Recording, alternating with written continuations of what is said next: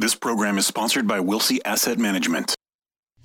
Welcome to your commercial-free, uninterrupted investment show, sponsored by the SEC-registered investment firm, Wilsey Asset Management, a fiduciary firm owned and operated by President Brent Wilsey, who has been putting clients' investment needs first for over 40 years. The Smart Investing Show has been giving unbiased financial information for over 27 years on local radio stations right here in San Diego, providing you with fundamental analysis on stocks and investments you want to know about. Now, here are your hosts, Brent and Chase Wilsey. Well, good morning and welcome to the Smart Investing Show. I am Brent Wilsey, and thank you for joining us this morning, and actually every morning here on the Smart Investing Show. Have been doing the Smart Investing Show now for 28 years. If you have an investment question or want a fundamental analysis of a stock you own or looking at buying, selling, or holding, please call in at 866-577-2473. That's 866-577-2473. And as always, that'll get you through for your unbiased, no strings attached, fundamental opinion about what you want to talk about. Well, Chase, good morning. How you doing? Good morning. Doing well. You know, I was just thinking, I was talking, like, we have another workshop coming up June 24th. And I thought, oh, that's so far away. But when is the 1st of June? Monday? No. Yeah. Is it Monday or Tuesday? It's Monday. Is it Monday? No, I'm sorry. No. Monday's the 31st. Tuesday's the 1st. Yeah, Tuesday. Yeah. So, I mean, it's only a few weeks away. It'll be at AleSmith Brewery again. And we had a nice crowd there last week. And was it last week? 2 weeks ago. 2 weeks. I guess I need to go home, go back to bed. My time, my calendar is all kind of messed up here. And it was last week. It was last Thursday. Was it? Okay, good. It was last Thursday then. So, yeah, a great time, a lot of information. And if you listen to this show and you want to learn more about investing and how we do the fundamental analysis, what we do and what I've been doing, I've developed this over 40 years, how we manage money using the fundamental analysis. It is a free workshop. What you need to go is go to our website and sign up. It is up and ready to go, right, Chase? Yes. Yeah. It is ready to go. Yep. Smartinvesting2000.com. That's smartinvesting2000.com. And last time we had a pretty much full capacity, I think it was. Yeah, pretty much full capacity. And it's always great talking to people after the workshop as well. I mean, had some good conversations, and people say, you know, it kind of pulls it all together. I hear the radio show, and sometimes I'm not quite sure what you guys are saying, but kind of seeing it and getting to hear about it during the presentation kind of brings some ideas home, and people say they really appreciate it, and they really liked the venue at AleSmith as well. Yeah, because we thought, oh, maybe it's a little bit too noisy. I said, no, that was fine. They brought out the microphones, and I think they enjoy the beer and they enjoy the food and stuff. So, but they were very, very happy. So I think we'll stay with AleSmith to have the workshops there. The other thing too with the workshop is you actually get to see what we're talking about, and there's other things we do at the workshop that we bring out that we don't bring out in the radio show for people. So it is very informative, and I've probably had thousands of people, maybe now tens of thousands of people, because I've been doing it for 22 years. No one ever said I didn't learn anything here, you know. So it is a good way to really understand more about fundamental analysis and how to keep your emotions low during this time frame, because things get crazier and crazier every day. And with that, let's turn to what is happening right now with AMC. The stock, it is not investing.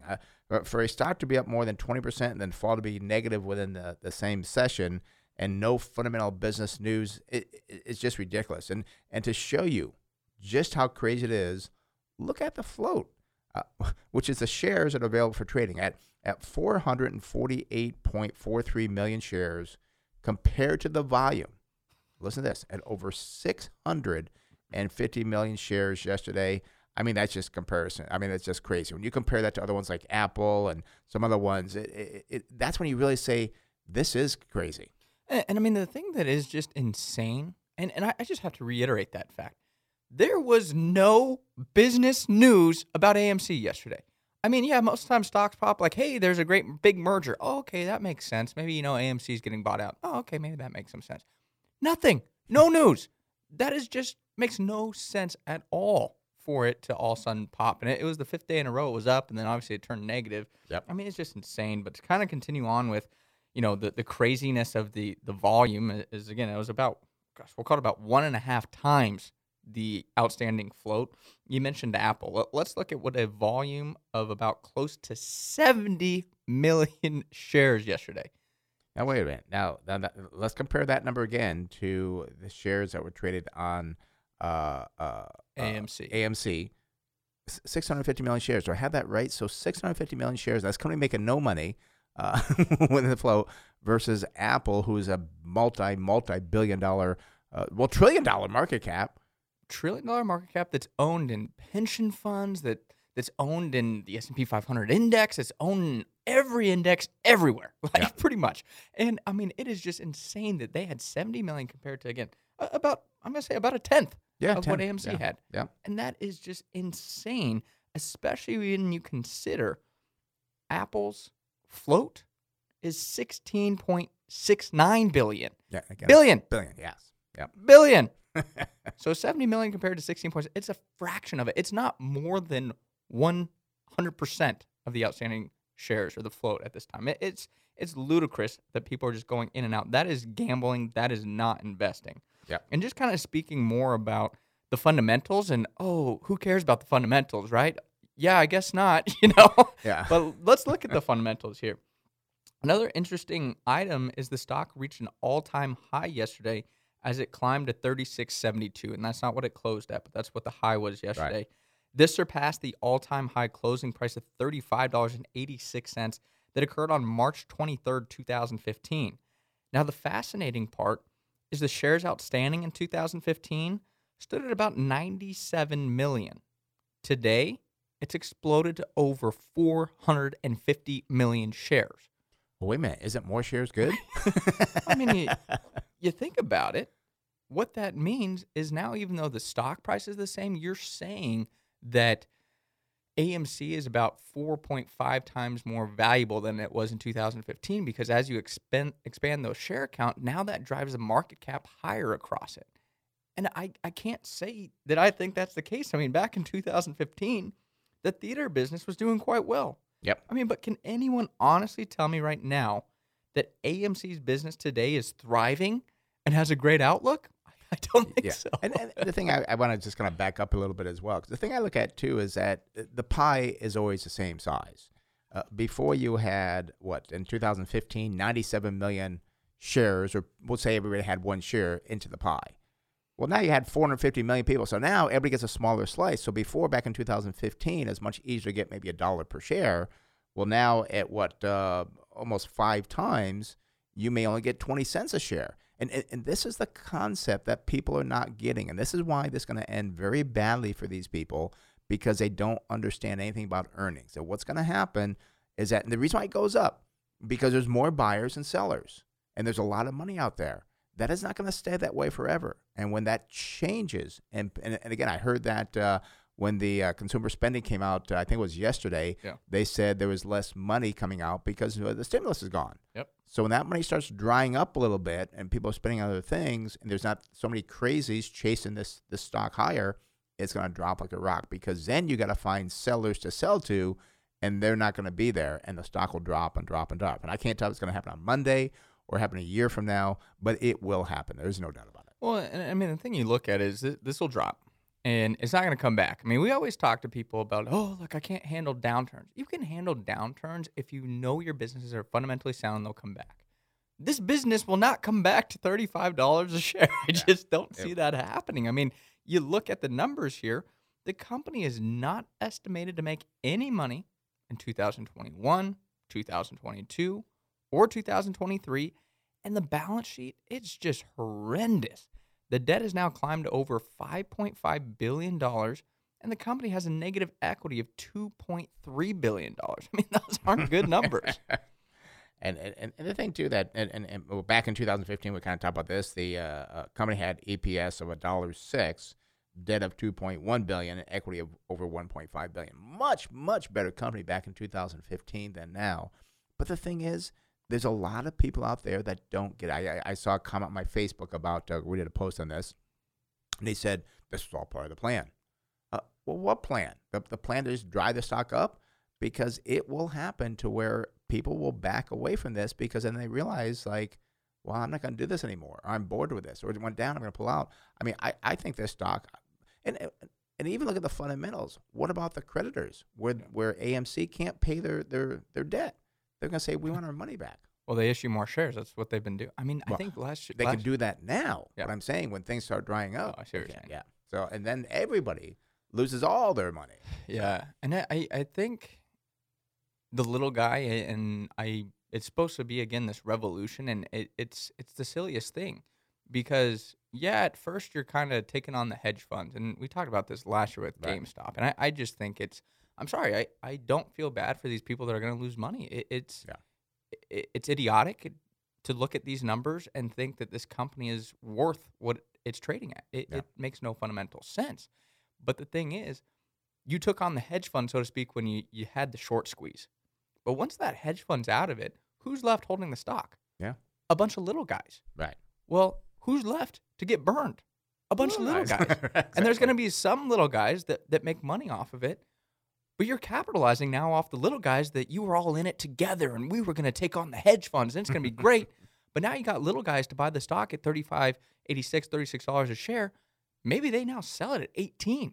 Yeah. Well, now you just lost half that little guy's money. That's not cool. So I have a big problem with this, and I think it all comes back to what you said earlier, too much money in the economy, and that's what allows for things like this to happen. Yeah, and these little guys that we're talking about, they're doing this. They have to realize you're gambling. You might as well go to Las Vegas and play blackjack because that's really all you're doing is you're gambling, and you're gambling on a chip that you keep bidding up, and that's all you're doing. There's no fundamentals here. There's no earnings here. So again, if any of our listeners are doing this, you want to do it, fine. Go ahead and have fun with it, but understand that you're gambling and you are not investing. I'm not even going to call this investing. It is gambling. No, it's 100% gambling. And the last thing I'll say, too, is the thing that I encourage people to do is break down what investing is again. It's buying a small piece of a large company. Mm-hmm. Hey, I got this great business opportunity. Do you want to buy this company that does movie theaters that, now has this great competition with streaming? Nobody wants to really go to the movie theaters like they used to. Movie theaters will still be around, but it's not the same value proposition it had. And it loses a bunch of money, has a ton of debt. Do you want to be my business partner? I think I'm going to pass on that one. Yeah, that's the way you're supposed to think about it. It is just crazy. And by the way, I was thinking about going to the movies, and I'm just like, I do have a nice movie theater in my house. It's kind of like, but still not like, I don't know, So, but maybe tonight we'll go. Yeah. So, anyways, investors are becoming concerned on how inflation will affect their investments and where they should be investing. And this is such a concern. In a recent study from Sean Markowitz, who was a strategist at Schroders from UK, he discovered that the current environment we are in, which is low and rising inflation, from 1973 to 2020, stocks outperformed inflation 90% of the time. And this is very important. Yeah, and the thing to look at, well, when do stocks do poorly? Stocks did poor during inflationary times when we have high inflation and it continues to rise. We did not have high inflation for the last, No, we did not. for the last many years here, Right. last decade, I'd say. So we're not in that situation. But during this type of situation, stocks only beat inflation just over 40% of the time. And actually, this is when commodities do best, outperforming inflation nearly 85% of the time. Yeah, and this is so important because of the fact that when you look at things, how they are, we are definitely in inflationary time.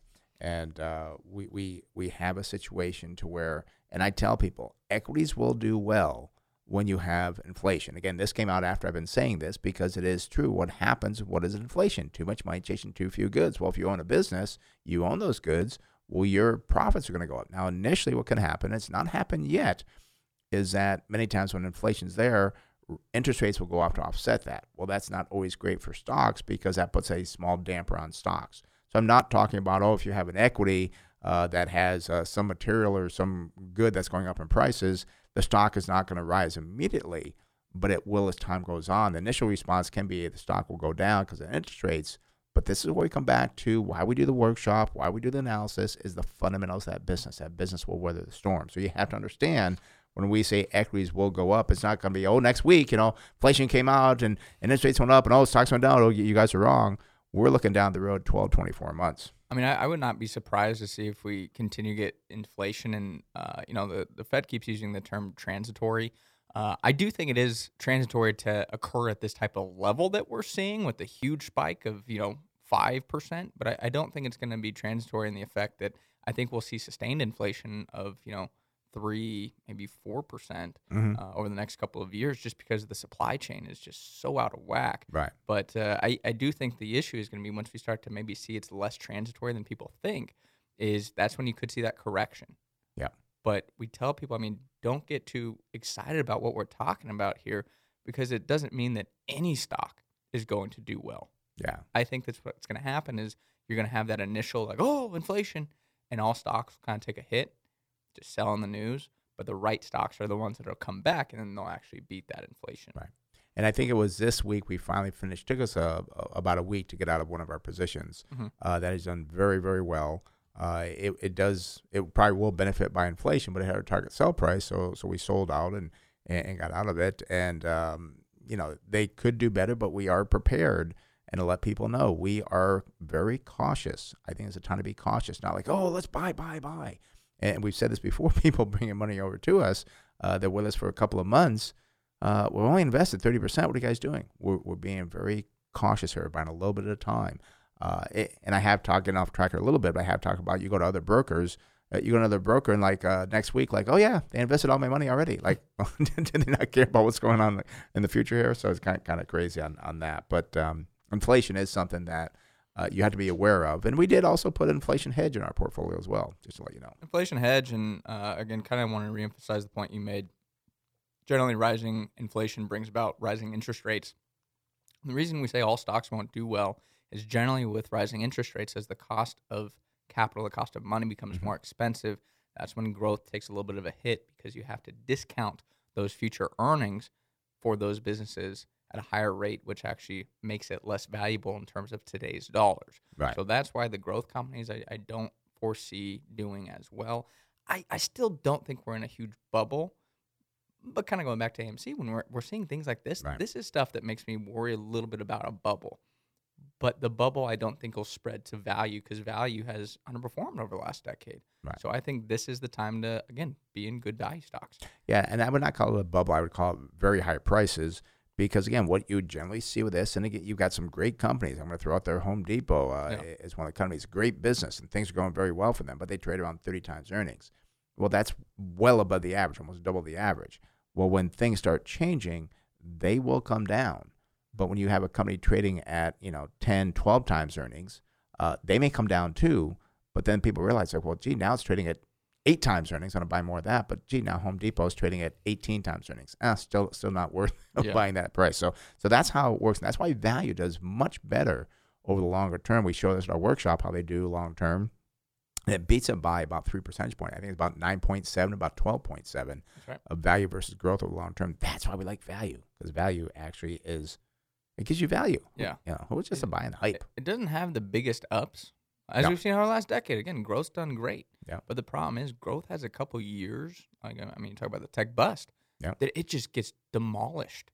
And you lose, again, in the workshop we show people, you lose half your money in growth during the tech bust. Yeah. Over a 3-year time frame. That's terrible. Yep. And it could happen again. You just have to, again, look at what you're buying, understand what you own, how much you're paying for it. And I do want to point out, too, and we do show people this at the workshop. I'm going to share it with them, because it's so important that people say, I'm just going to put my money in the S&P 500 index fund, because that's, beat everybody and so forth. Over the last 5, maybe even 7 years, that is correct. But you look at the 20-year return of the S&P 500, the average return is now, 6.1%? And what that also tells me, kind of looking at a 20-year return, that means out of one decade, it did very well. The other decade, it didn't. And I think the same thing we're going to have here. I think the last decade did well. Going forward to 2031, I think it's not going to do well at all. Yeah, and I think there's an interesting article in Barron's a couple weeks ago that was the numbers for the it was for the Dow, but just a different index. And the Dow and S&P have been pretty close over history. But if you look at the Dow by decade, there's been decades where it just does terribly, and there's decades where it's up several 100%. And we're kind of in one of those decades right now where we've had a very, very nice run. So I just, again, don't think the next decade, number one, don't expect what happened last decade. Right. Number two, I don't think it's going to be that strong of a return for the S&P 500. So we'll have to take a look, come back in 2030, and you can tell us if we were right or wrong. Yeah. And again, and you got to find those companies that were in the index that were trading at value versus ones that are high, because that's what's going to happen. The high goes down, the low comes up. We did kind of see it a little bit with energy happening recently, because back, I'm going to say 2 years ago, energy is terrible, stay away from energy. Energy's been the best performer, I believe, this year, if not the entire year. So, I mean, that's why the old concept, very simple, buy low and sell high. But people want to buy high and sell higher, and that just doesn't work. So let's move on here a little bit, because I want to talk about material costs, because they have risen and labor shortages have persisted. One lesser talk aspect of home building is that the impact of the cost of new homes is regulations, and they are really. I mean, I was shocked when I saw this number, and I couldn't believe I had to read it again and say, oh yeah, man, that's what it said. Yeah, and I mean, according to the National Association of Home Builders, I wouldn't say it's really a politically charged group there. I'd say that's a good source. Yep. They said the cost of regulations. Wait. I can make sure Brendan's sitting down there, because he's in there. He's standing up. So sit down, Brendan, for this number. The cost of regulations to build a new house is $93,870. I mean, that's a lot of money. Mm-hmm. And it's funny. Somebody asked me, well, what about in California?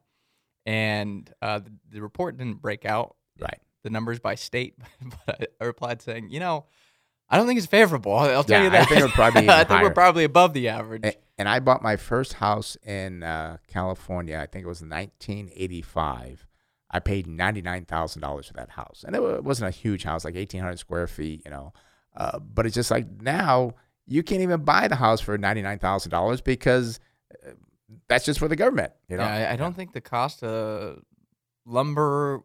I don't even think you'd be able to pay for the lumber. No, because you'd have about $6,000 left. Yeah. And I would love to know, which we will never know, because I suppose maybe someone can research it. But back in 1985, we'll call it, what were the regulations that you were paying for then? My guess was probably $10,000, maybe. Yeah, and I don't know. I mean, it's definitely skyrocketed. And my big question is, where is all that money going? Yeah. No. And you don't hear about it that often. Like, this is an income source. You don't really see that broken out. And I mean, I just want to talk a little bit about what the regulations include. Sure. It's things like zoning approval, environmental impact studies. That's a fun one. Yep. And government fees. So, I mean, I continue to think, seems to me with these rising home prices, might be an easy way to reduce the price of new homes if we can reduce those regulations. And the problem is, it's like this perfect storm, so to speak. Yeah. Is you have the regulations. And when the cost of goods are low, like materials, like concrete, lumber, copper, the regulations don't stand out as much. But now all of a sudden, everything is that perfect storm that's increasing. And now it's like, oh my gosh, you start breaking down the cost of the home, and it's like, we can't be profitable. We can't build. I mean, you're starting to see home builders that are slowing down on building because it's not profitable. Yeah, and I actually saw, I forget what state it was on Fox Business, and was some home builders, I don't think it was here in California, but some home builders starting to say, we're going to stop building. One was just in back east, they have cellars, which are a hole in the ground.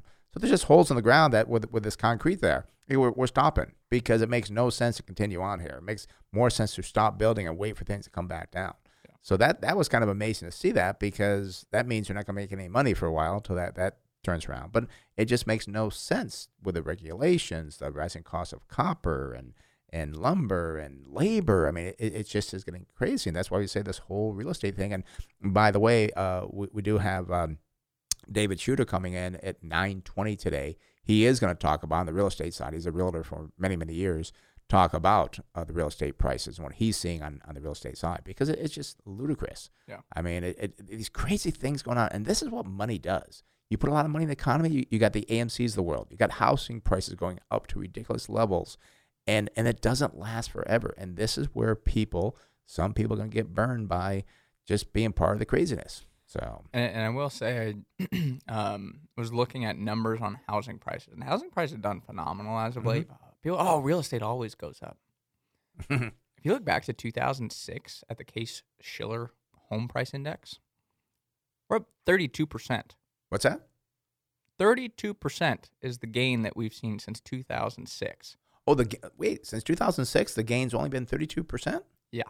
That's from Case Shiller. Now, they look at the top 20 homes across the nation, I think is what Top 20 cities, yeah. Cities, yeah. So that includes San Are Diego. you sure it's wow? Yes. I mean, I would And have. a lot of that gain has occurred in the last year. Yeah, yeah, and I guess what that is, and it's kind of true because I know a house that actually you grew up in. Mhm. I kind of looked at that back in 2006. I remember we thought about selling it, and I think at the time we said, "Gosh, we could get almost $2 million for that house." And you just said you looked at it again a couple of weeks ago, and you said, "Well, now it's selling for $2.1 million." That's probably about your 32% gain. Yeah. So, and that is, again, that's peak to peak is what that is. But that means if you bought in 2006, and if we remember, a lot of people lost their life savings and everything else in 2008, 2009 because they overpaid. And we're seeing the same thing now with people. And we continue to say we don't think it's going to be as bad as the housing crisis, but I do think you're not going to see people lose their homes like you did. But I don't think you're going to see price appreciation. I mean, you're again buying during a hot time, and it's not like 2006. You're right, it's not like 2006. Right. But there are some elements that are quite similar. Yeah. And I definitely will tell you, you don't want to be buying when everybody else wants to be buying. That's not when you're going to get good deals. Right. You don't buy in a seller's market. Yeah. You buy in a buyer's market. But people don't want to miss the crowd. Fear of missing out at FOMO. And it's such a shame. And I have said, though, if you want a home to live in and you want to be in that neighborhood and you want to raise your kids there for the next 20 years, you're fine.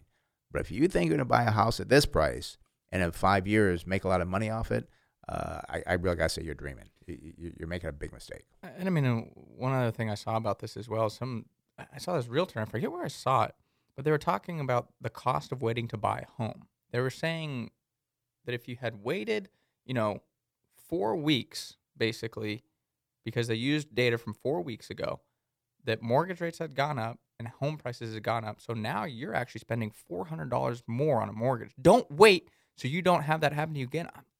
I'm sorry, I think that is wrong. Yeah. Because you could do the same thing and say, well, if you wait, say a year, right, and now your mortgage payment is maybe $700. I mean, you're using, again, past performance to talk about future performance. And we know that is not the right thing to do.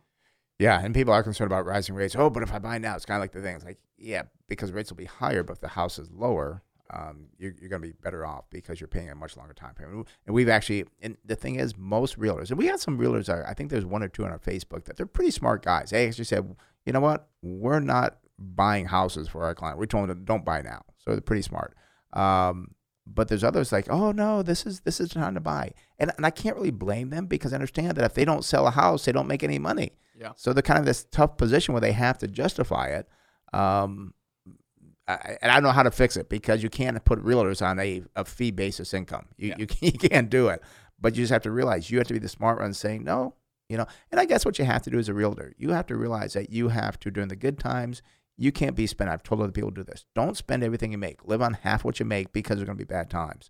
And if you're a smart realtor and you wait to sell somebody a house, you will have those clients and many clients, I think, for many years because you weathered through the storm. Well, we'll probably talk more about the real estate when David comes on. I kind of got off track there.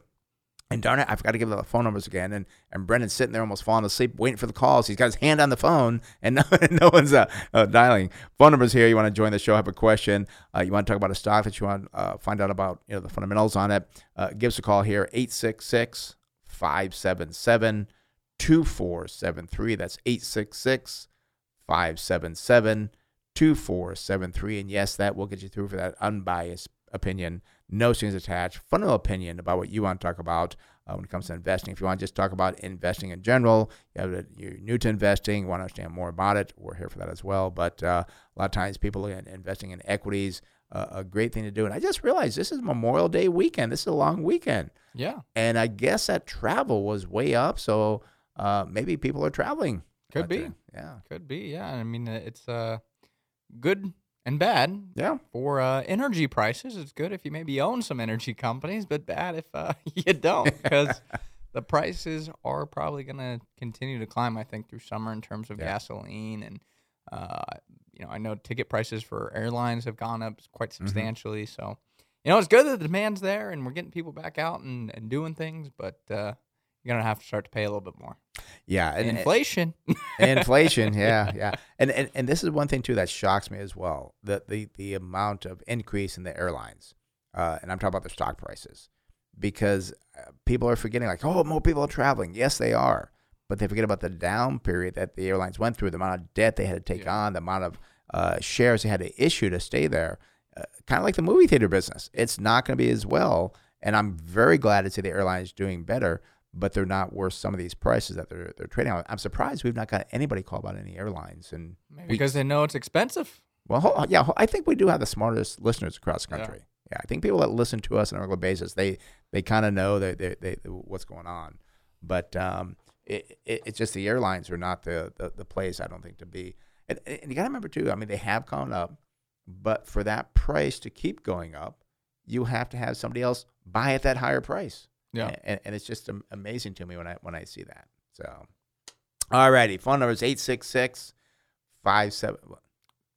Did we want to talk about we had one more topic. Oh, we have one more topic? Well, yeah. We've been going for a long time. We've been talking a lot. Okay, let's go. Well, we got on tangents. But, I know. We've been doing a lot of tangent talking today. Let's do it real quick. It's been a rumor now for a couple of weeks. Came through. I'm still surprised by Amazon's move to buy MGM Studios at $8.45 billion. There are some valuable franchises, including things like James Bond and Rocky. But I worry, Amazon, are they expanding into too many different areas, especially considering the recent purchase of the NFL streaming rights? I mean, they're just spending so much money on this stuff. Yeah, and it's funny because we saw that, and then the next day I saw an article about how they're expanding more into pharmaceutical stuff. And then they bought Whole Foods several years ago. And there's just a lot going on. It kind of reminds me of GE years ago when they were expanding and buying businesses, and people applauded it as the conglomerate grew larger and larger. Like, oh, it's great. No, Amazon, they're going to do this. But what we know is how the story ended for GE. And I knew that was going to be terrible for GE. People loved GE for years. Yep. And they applauded Immelt and the job he was doing. Now they look back and say, Immelt was terrible. Well, they didn't think that at the time. No, they did not think that at the time. No, they thought he was the next Jack Welch. Yeah, and the problem is, as you grow and grow and grow, you kind of get too big and you become too complicated. It's hard to run a grocery business. It's hard to run a cloud business, a pharmaceutical business, a content business, and then a shopping business, a store as well. I mean, that's a lot. And now business services, I mean, they're all over the place. Yeah, it's easier to say what they're not into than what they are into, and it is true. And GE's not the only one. I mean, we've had other big conglomerates, and just do a history of conglomerates, what they've done. Many times they build up. AT&T was another one, and then all of a sudden, and this was back in the 90s, Michael Armstrong, they had like all these businesses. They didn't do well. They lost control of them. They had to sell them at less price. So it does happen, and I'm wondering if that's a direction for Amazon. Because, that could never happen to Amazon. It can happen because, and also Jeff Bezos is stepping down mid-year. Next month. Is it next month? Next month or the following, yeah. Yeah. So somebody new is going to come in, and again, that didn't work very well for GE, did it? No. So maybe Jeff Bezos knows, like, okay, time to get out. I grew it. No, goodbye. He bought the James Bond franchise because he can go, yes, I bought it, Bezos, Jeff Bezos. Well, he needs an Aston Martin like I have. I'm sure he probably has 10 of them. All right, let's go back to the phone. Or let's go to the phones. Again, phone number is 866-577-2473. That's 866-577-2473. Let's head up to Temecula and speak with Aaron. Aaron, you're in the Smart Investor with Brent Chase. How can we help you? Hi, good morning. I wanted to check in on a stock, Ring Energy. Okay. REI. And do you hold that or looking at buying it? I hold it. Okay, you up, you down? Where do you stand? I'm sorry? I say, are you up or you down? Where do you stand? Down just a little bit. Okay. Let's take a look at Ring Energy Incorporated. Their symbol is REI. Unfortunately, but this is not unusual for the industry here. PE ratio, not material, and that's the same as the industry because the energy over the last 12 months have not really done well. They're kind of turning around now. We do see price of sales looks better. That's 2 versus 1.9. Price to tangible book value, 0.8 versus 0.9 means you're paying 81 cents on the dollar for the tangible assets of this company. And then price of cash flow is not material versus 7.6. They do not pay a dividend. Their sales year over year are down 41.6%. That's worse than the industry, down 28%. And unfortunately, earnings per share fell by 497%. The industry was up 61%. So I'm not sure if this company is lagging. Maybe things will turn around in the future, but right now, not looking very good. I'm also worried here, Aaron, about the balance sheet. Yeah, you've got a current ratio of only 0.37 versus 0.9. Not much liquidity there. This means they could be forced into bankruptcy at any point in time if they can't pay their bills. And their debt to equity is not good here either. It's 111 versus 51 for the industry. So I'm really worried about this company's financial condition. We do see return on equity is a negative 74 versus a negative 9.8.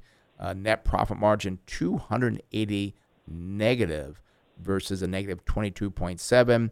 And then receivable turnover is 6.9 versus 7.1, and no inventory turnover versus 27. Jason, I'm going to bet this company has no earnings going forward, but you tell us. Your bet was wrong, but okay. I'll get to that here shortly. Alrighty. Current price for Ring Energy, well, that's $2.25. 52-week high is $3.36, and the 52-week low, well, that's 43 cents. I will say it is a very small company. Mm-hmm. Market cap here is just $223 million, Ooh, so it's quite small. But I do look out to December 2022. I see an estimate for earnings per share of 40 cents. Would give us a target sell price of $6.64. But what you'll notice is I said in estimate. There's just one analyst that follows this, Aaron. So the thing is, I'm not surprised because it's such a small company. There could be tremendous value to this stock, and it could go up very, very nicely. But the problem is you're relying now on just one analyst. You have to do a lot more research on this company. You're kind of flying solo here and really have to understand the business because that analyst could be way off. I mean, we've seen analysts sometimes they're, half what another one is. So we like to see more than one analyst that give us more comfort in that estimate going forward. But maybe that analyst is right. Maybe it goes up to 6. Yeah. So it's a little bit more risky than what we like to get into. And I'd say it's a lot more risky. And Aaron, I usually don't do this, but again, I've got to say with that weak balance sheet, this company could be in trouble, 6 months from now. I really have to put a major sell on this company. Not to say that somehow they can't turn things around. That's always a possibility. But gosh, with that weak balance sheet, that low current ratio, one analyst, there's almost nothing I can find in this company other than it's in energy that I can say to buy it. So unless you do a lot of reading, you found something else on it. But gosh, this is a very, very weak fundamentally company.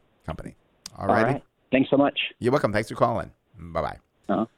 All right. That opens the phone line, 866-577-2473. That's 866-577-2473. And I hate to say somebody that has a company to be that strong on it, but gosh, I've not seen one with that weak of a balance sheet, and I can't remember how long, and it's just such a small company. And what I'm going to say, too, with energy, the problem I see is with the type of regulatory environment we have with energy. I really think it makes for a better case for the bigger oil companies because they're the ones that can handle the regulatory burden. Where the smaller players, I think it makes it harder on them because it's almost like a fixed cost essentially, where it's taking more of their profits, more percentage-wise of it, and it's harder to overcome that. They don't have the same type of legal department and other things like maybe a Chevron and an Exxon have. Yeah, kind of worries me about these types of smaller oil plays. Yeah, it's just something that you have to kind of be aware of, and also too, we don't know much about Aaron, his overall investing and so forth. But I just had to throw it out there that I don't want people saying, "Oh, well, this could be a good opportunity because it's so low." I'd be too worried on that. I'd just say I wouldn't buy it. If I held it, I would sell it. Exactly. All righty. Phone number is 866-577-2473. That's 866-577-2473. Let's go to San Diego and speak with Wayne. Wayne, you're in the Smart Investor Brent Chase. How can we help you out? Good morning, gentlemen. I'd like you to review the stock Magna International, the symbols MGA.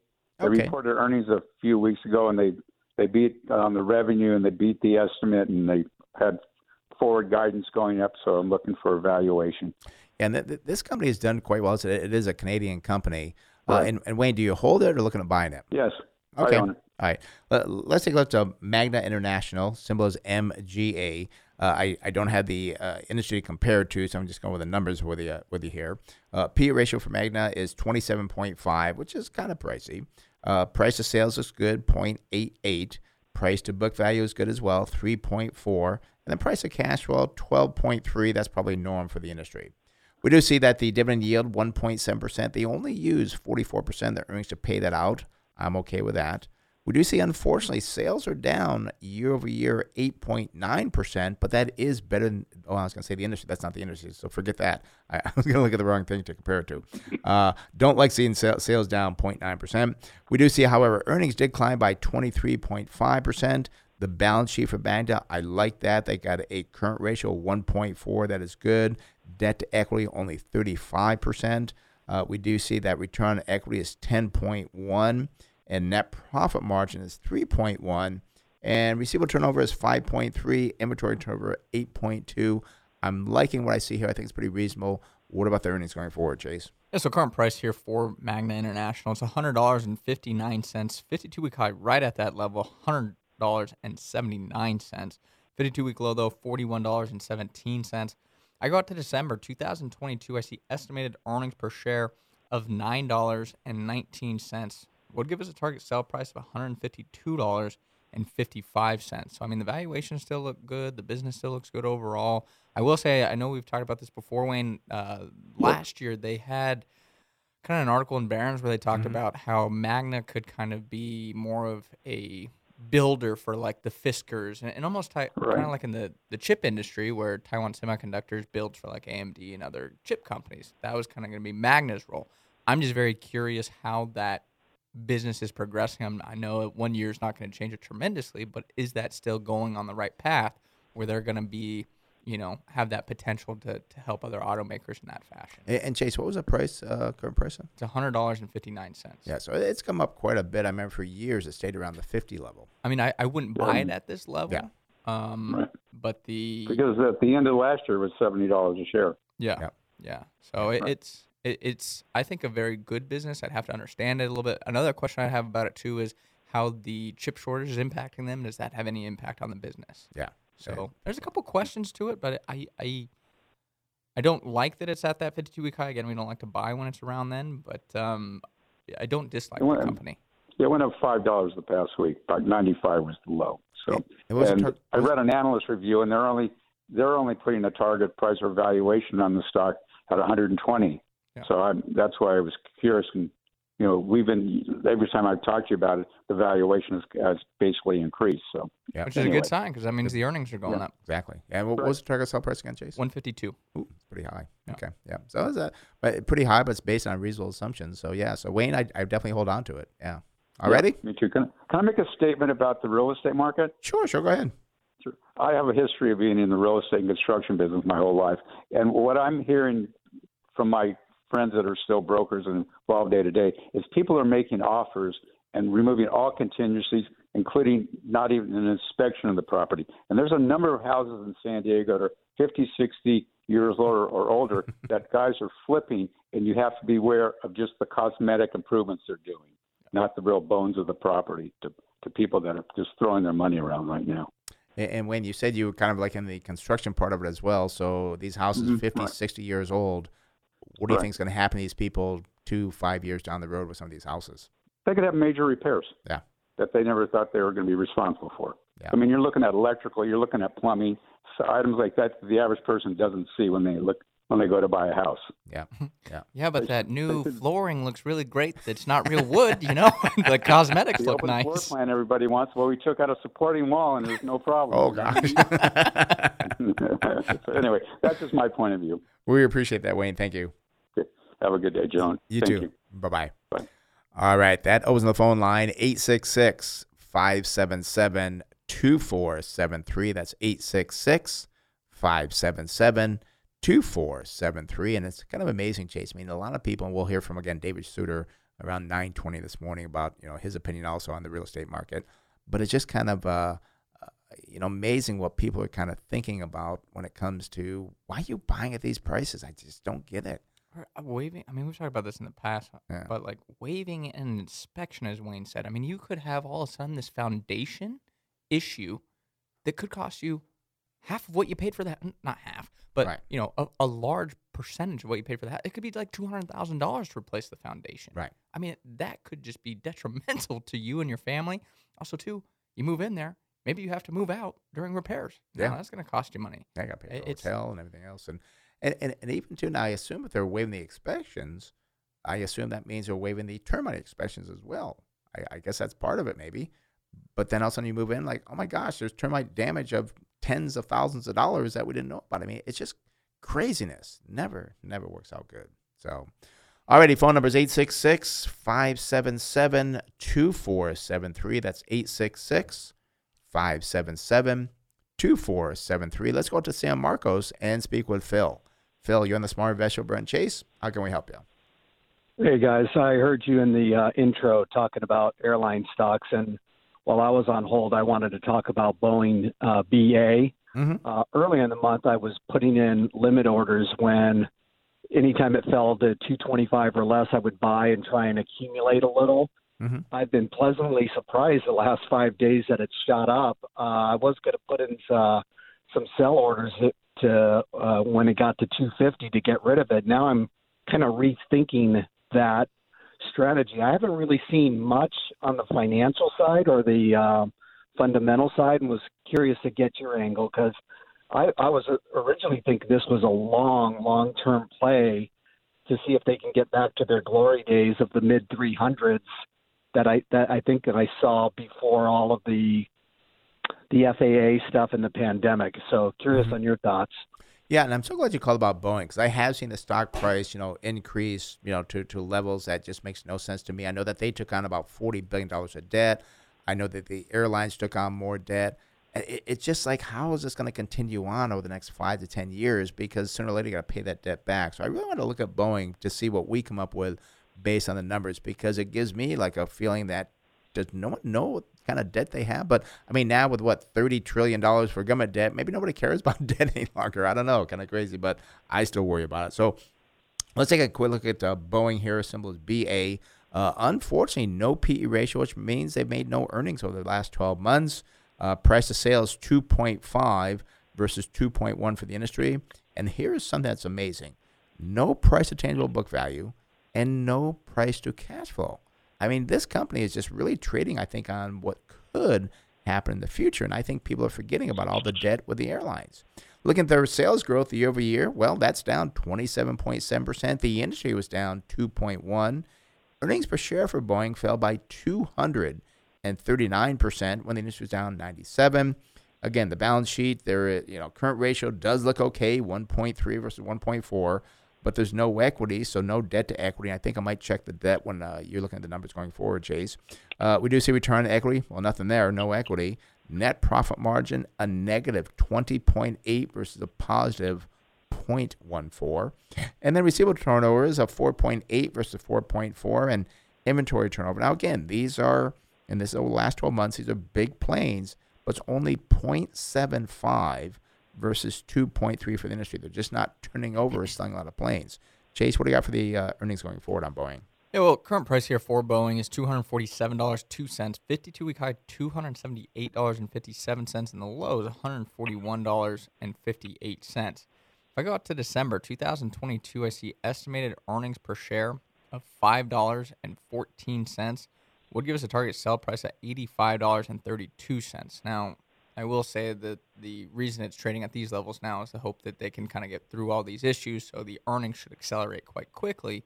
But my problem is, even when it was trading at $350, we didn't like Boeing because it was just so expensive. Yeah. And I just think now it's kind of surpassed a potential value opportunity. And I don't really see the value aspect to Boeing any longer. And I mean, you talk about competition. Have they lost market share? Substantial amount of market share to Airbus. And I know there's not a lot of players here, but if planes and not planes, but if airlines started kind of switching over to the Airbus fleet, well, now they might have lost out on some customers. So I do worry about that. I worry about the debt level, which I think you have pulled up. Yeah, I have that pulled up. I was also going to say, too, that this could be another GM situation back in 2008. where Boeing's not going to go away because there's only two players in the industry. But what can happen is this company could have to recapitalize to take care of the creditors, and the shareholders lose everything because right now their debt, their total debt is $63.6 billion. That is up from $38.9 billion just 1 year ago.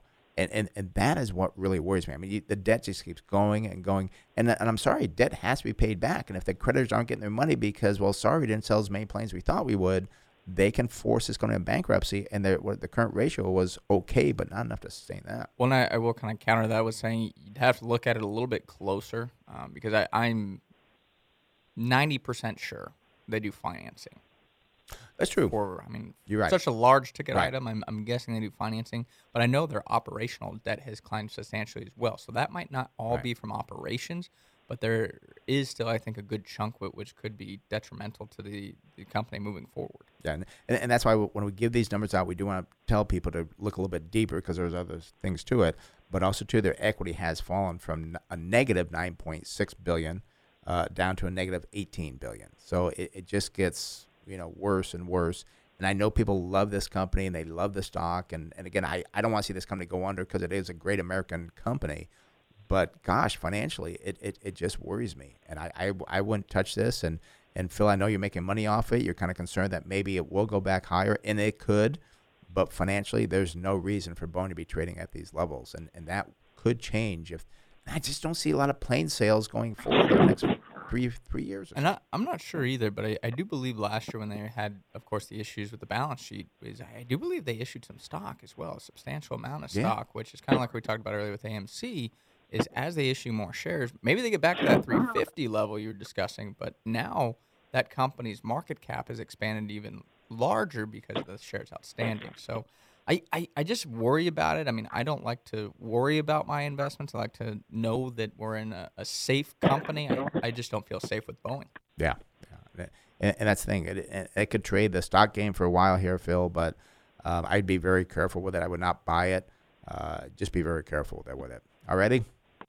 Yeah, I guess I'm trying to figure out my limit as far as the sell point. I get it. I know all about their balance sheet, and I know that they're a lagging indicator to the rest of the airlines anyway, because the airlines have got on the entire food chain, they're going to be last in line. Mm-hmm. It's just interesting that they do seem to go up with route really. I mean, it's kind of like what you guys were talking in the intro about AMC.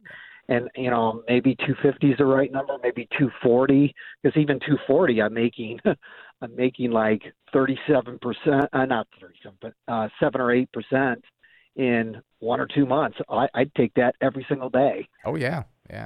I'm just trying to figure out where that right limit order is to establish that floor, I guess. Yeah, and that's the hard part because financially there's no reason to be buying Boeing. The thing is, it could continue on with this craziness that they have.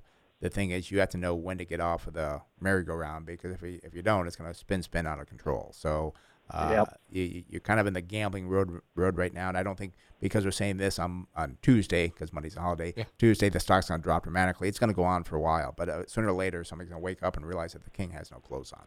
So, all ready? Just a quick comment on the real estate from that last caller is I'm in the construction business too. Mm-hmm. And believe it or not, the new home construction, the permits that they're issuing for that is sky high. I actually see a boom in real estate. I agree with you guys that housing prices, especially in Southern California, are ridiculous. But I see new home construction, if anything, increasing. At least that's what me and my company are forecasting. So I'll take your comments offline. Sure. Okay. All right, thanks for calling, Phil. Bye-bye. All righty. That does open the phone line, 866-577-2473. That's 866-577-2473. You want to comment on that, Chase? I did want to comment on the Boeing thing real quick. I was going to comment on the real estate. But I was going to comment on that, too. I know we're running low on time. But it just seems right now in the market, and going back to too much money in the economy, it seems like anytime there is like a headline, it doesn't matter what the company's trading at. It's like, oh, Boeing got their 737 MAX fix. Yeah, we knew that was going to happen, but it still goes up. Right. And I think it's just people, again, with so much money, it's like, oh, that's an interesting headline. They dump into it. And there's a lot of trend investing, which scares me. So yeah, a lot of trend investing, experienced investors, and they will, It happens many times over the years where they will get burnt because it always comes back to the fundamentals. In regards to the comment on the new home builder, because I guess that's what he's doing, the new homes, yeah, that is doing very well because the demand is definitely there.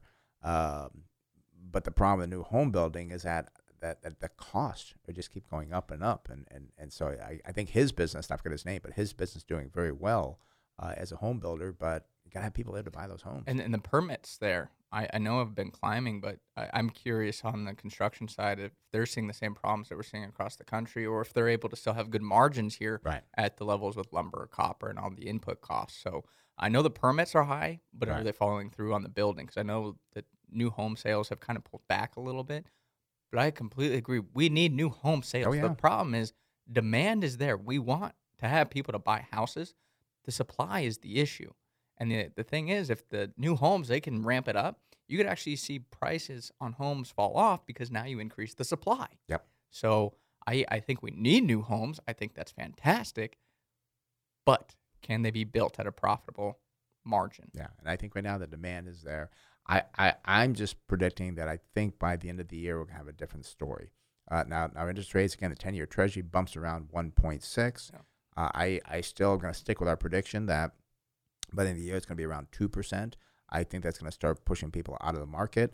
So as a home builder, I mean, he's seeing the great things. I think he did say they're predicting even better things going forward. I wish he was still on the line so I could ask him, well, what is he seeing to make that prediction, why he thinks things will be better. The other thing, too, and I'm kind of giving things away from our realtor, Dave Suter, coming on, but he says he sees a lot of these homes being sold. People leave in California. Yeah. And try to get a U-Haul. He says you can't get a U-Haul because they're all going out of California. So I don't know. And this is what is great. We like to listen to all different sides of the story because, we have the crystal ball in the office. It doesn't seem to work right all the time. But it's just something that we have to be, kind of looking at. We like different opinions because that's what makes you think. Yeah. If everyone agreed with you, you probably would have very bad analysis because you wouldn't cause you to think about other things. Yeah. Yeah. And it doesn't oftentimes change my point of view. Like I will never deviate from value investing, but it's because we have the analysis and we look at things in a particular way that, it just makes the most sense. And we've looked at different things. Oh, Tesla. Yeah. The argument for things like that, sorry, Brendan, is that, it's done so great. I'm up so much on it. And but it's so exciting and things that just doesn't create the allure for me. I like the safety of buying good sound companies that I know are going to be here. And you miss the ones that go up. You miss the Dogecoins and stuff. But I'm not a gambler. It's about long-term investing that you'll hold that, not just hot-term investing to where you did well for 5 years. All right, we're gonna take a break here in a minute here. I do want to let John in Chula Vista, Richard in San Diego, and Todd in San Diego. We're gonna get to you when we come back from the break. So if you can hold with us, that'll be fine. I know that we had Arturo called in about Apple. He did hang up. We'll try to get to that. So we got a lot to do in the second hour here. But again, if you want to call in, I think we have looks like one line open as well. 866-577-2473. 866-577-2473. We will get to you before the 10 o'clock hour comes through. But a lot of great calls today. I'm looking forward to getting these other calls as well, talking with these people. Yeah, definitely. We got, I see Ford is on there. A company called eBang International Holdings. That's from John. And then GPI. I don't recognize that symbol from Todd. Do you? No, I don't recognize that one. I think John is up next in Chula Vista, then Todd, then Richard. So we got a lot of great things to talk about. So you all listen to the Smart Investment Show, Brent and Chase. Phone numbers again, 866-577-2473. We're going to take a quick break. Stay with us. We'll be right back.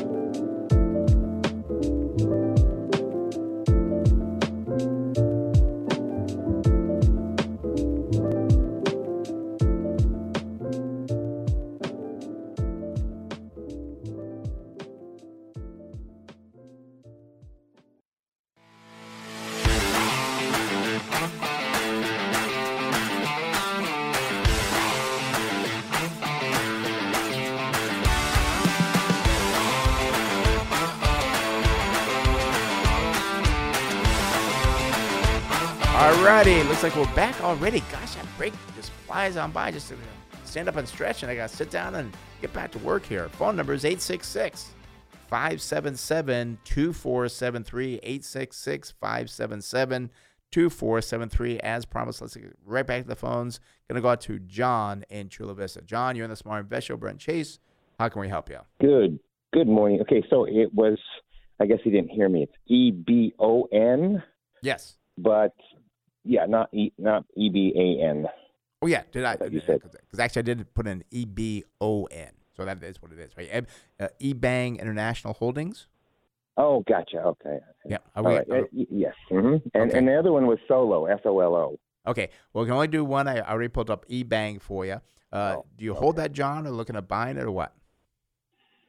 I just sold it, and I'm just wondering if I should get back in once it goes up a little bit. Okay. Well, and I'm not seeing much on this company. Maybe Chase has more, because I'm not seeing any PE ratio. I'm not seeing any price to sales, no price to book value, no sales earnings, nothing here. I've got nothing from Reuters, and maybe it's a very small company. Chase, do you have eBang pulled up yet here? Yeah, I'm kind of having the same issue. Not a lot of data here. I have some. All right, then let's go to Solo. Forget that one. Okay. Okay. Right. Let's try to change gears here. So I was going to say it is a Chinese company, so okay, that might be it. Well, what's the symbol? Solo, the symbol, or what's the symbol? I think it's SOLO. SLOO? No, SO. Sierra Oscar, Lima Oscar. Solo. Like, is it Electra? Yes. Okay. Yes. Mag. Yeah. Okay, Solo. Or something. All right, let's see what we get on this one here. And I get Electrocamica Vehicles Corporation. Yeah. Oh, okay. All right, well, let's see what we have on that. We do see, unfortunately, starters, no PE ratio versus 73 for the industry. Price to sales, 635 versus 2.9. Price to book value, 1.6. That is far better than the industry at 7.4, and no price to cash flow. We do see they do not pay a dividend. Their sales are up 11.5% year over year. Industry is actually down 6.4%. Unfortunately for this company, earnings were down 324% when the industry is up 2,647. Wow. They've got a strange balance sheet here. They've got a current ratio, I've never seen this before, of 68 versus 1.3. And I might take a chance to kind of look at the balance sheet to see why that's so strange. Their debt to equity is very good. It's 0.75 versus 156, so they don't have any debt, which means they can really weather a downturn or a storm. Return on equity very low. Actually, it's a negative 43 versus a positive 11.3. Net profit margin, another strange number, a negative 9,292 versus a positive 4. We've got a great receivable turnover of 30 versus 3.2, but inventory turnover not so good, 1.4 versus 8.8. Chase, what do you got for the earnings going forward? Yeah, so I did want to take a look at what this company does exactly first, and kind of my speculation on why the current ratio is the way it is it is a development stage company. Develops, manufactures, and sells electric vehicles. The company operates in two segments, electric vehicles and custom builds. Its flagship product is the Solo. It's a single-seat vehicle, and they're also developing a two-seater Roadster. It also develops and manufactures custom-built vehicles. But if I look at, sales, is last year the company did, I don't even know, what is that, 610,000 in sales? Is that right? Yeah, I think 610,000 in sales. So, I mean, it's kind of, I think, in that development, and hopefully they're launching and going to start getting some sales. But I don't know enough about, I guess, the Canada market for cars and if they're coming here. So it's definitely a lot of questions here. They are here. They are here? They just opened up a facility in Mesa, Arizona 2 weeks ago. Okay, for a manufacturing facility? That's correct. Okay. And, John, what were you saying about I thought you said something about UTC. That's where I found them, was here in La Jolla. They were advertising they brought a vehicle out, and that's where I got interested and said, oh, this could be a nice little roll of the dice, see if they do well. Yeah. Well, I will tell you this. I haven't given the numbers yet either. I'm sorry. Go ahead. We got off track there. So, but just kind of looking at the current price, it's $3.75. 52-week high is $13.60, and 52-week low is $1.08. But as we kind of talked about, it is quite speculative. I go to 2022. There's no estimate for earnings per share. I don't see any even until 2024. Market cap is quite small as well, $423 million. So. I think you phrased it there perfectly, John. It's a roll of the dice is the best I can put it. Yeah, and the dice look like they could be in your favor here, like they're kind of fixed. And I'll tell you why I said that. I'm not sure where the money's coming from, but a year ago they had cash of only $5 million. They now have cash of $260 million, which is very good. And for a company like this, their assets went from $18 million to $286 million. They don't have much debt at all. I mean, their total debt is only $2 million, up from $950,000 a year ago, and they actually have equity, which is very unusual for a company like this. It's now $269 million in equity. Now, that could dissipate as you start maybe investing more, but so far it looks pretty good. And if you're going to speculate on a company that has a strong balance sheet, because they can be around for a while and wait for things to turn around. So it is speculative, obviously, but they do have long hold. Yeah, and I would love. I'm a car guy, so I'd love to see the cars, see what they look like. They look terrible to me. Yeah, very small, but no. You won't see that in my garage. Yeah, but they do have some other. They have some other vehicles there too. Just the one I saw was a one-seater. It wasn't much to it, but I just thought electric's coming. It's a great city car if you're just driving around. Yeah. And again, it's a different concept. It's not for car guys, but it's for practicality of what it looks like. It's a one-seater electric car. Get you probably cheap. Probably very cheap. Get you from maybe UTC to $20,000, 15 to 20 grand for that single one. But with Biden coming in, he's pushing the electric everything. Not that I believe that it's going to go like he wants, but I think this might have been. That's what I was trying to write on, is the sentiment of the people that are investing. Yeah, and this one, again, it looks like it would have some potential. I don't know the competition or anything else out there, but again, looking at the car, they actually have a picture of the car, and they actually have the car. As speculative goes, this could be something to where the stock does go up. And I'm not worried about them going bankrupt like a lot of other speculative companies, so that's positive. Nice. I will say, John, it's an interesting choice. How's that? Well, I actually touched the car, so that's kind of what got me into it. And I said, I might as well buy some. I didn't want to buy the car. I'm going to buy the car if the thing makes money. I'll buy the car with the growth. Okay. Well, if you buy the car, come by. We'll take a picture of it and we'll put it on our social media. There you go. Okay.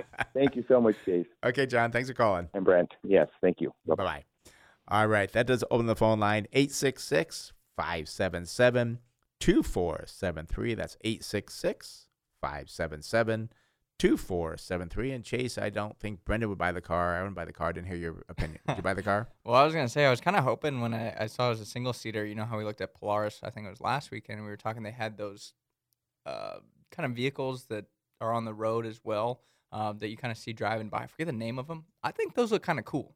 The Slingshots, I think. The Slingshots, yeah. I think that's it. Those look kind of cool. Yeah. I was like, maybe it's not kind of like that. I don't think I see myself in that one. Yeah. I don't know. It's not me. Yeah, and it's funny. I've thought about getting those Slingshots because I just think they'd be. I think it'd be fun. Fun to drive. It's like a motorcycle. Like a motorcycle, but I can see myself kind of spinning the thing around and doing all kind of fun things with it, which probably not a good idea. So, all right, let's go back out to San Diego and speak with Richard. Richard, you're on the Smart Investor. Brent Chase, how can we help you? Good morning. I wanted to see what you thought about Ford. It's really popped up the last few weeks. And I was wondering if you think they're going to ever reinstate their dividend. All right, yeah, let's take a look at Ford. And Richard, do you hold it or looking at buying it? I do hold it. I bought it a few different times. I think the lowest I bought it was like $6.50, $7. Yeah, and I'm glad to see them turn around. I think they hit around 13 a share, which Chase will kind of share with us. But I'm kind of glad. I did see on Fox Business the promotion of the electric F-150. The president driving that said he would run over reporters. That was kind of funny, but okay. But let's take a look at the Ford Motor Company. Let those old guys drive. Yeah, I know. I don't think they actually showed him driving, but I think he was behind the wheels. I don't know. But let's take a look at the Ford Motor Company. Symbol is F. A good start here, Richard, because we see a P ratio of 14.7 versus 73. Price of sales also looking good, 0.44 versus 2.9. Price to book value 1.7 versus 7.5, and then price to cash flow 4.6 versus 15.8. So the valuation ratios for Ford looking pretty good. Now, as far as the dividend goes, we might be able to tell more how we feel as we go along with it. But right now, I'm going to hold off on the dividend prediction. We do see, unfortunately, sales were down 13.9% year over year. Industry was down 6.4%. Earnings per share did climb by 230 versus 2,647. So nice climb on the earnings for the company and the industry. We do see current ratio 1.2, almost the same as the industry at 1.3. Now, debt to equity is 451 versus 156. That sounds high, but again, we have to remember that they do loan money on the cars, so you have to dig deeper to get the real operational debt to equity. We see return on equity is 12.5 versus 11.3. That is good. Net profit margin checks in at 3.1 versus 4. And then receivable turnover is 15 versus 3.3. And inventory turnover also looking good at 10 versus 8.8. Chase, what about the earnings going forward? So current price here for Ford is $14.53. 52-week high, well, that's $15.05. And that 52-week low, $5.57. I go out to December 2022. I see estimated earnings per share of $1.72. Would give us a target sell price of $28.55. So it looks good in terms of that valuation aspect. We do know with car companies, the earnings can be quite cyclical. So that is something to keep in the back of your mind. And I do kind of have somewhat of a prediction, somewhat of an idea on the dividend. Is Ford did come out, and I think they popped a lot because of their electric platform they came out with. Well, them, GM, they also cut their dividend. They're having to kind of invest more in that future growth. So my thought process on the dividend is, and I think people aren't going to be as happy with it, is I think they'll reinstate the dividend at a lower rate come third quarter. And I looked at the cash flow statement because a year ago the cash flow was a negative $473 million. Cash flow year to date, which is how many months are we looking at here?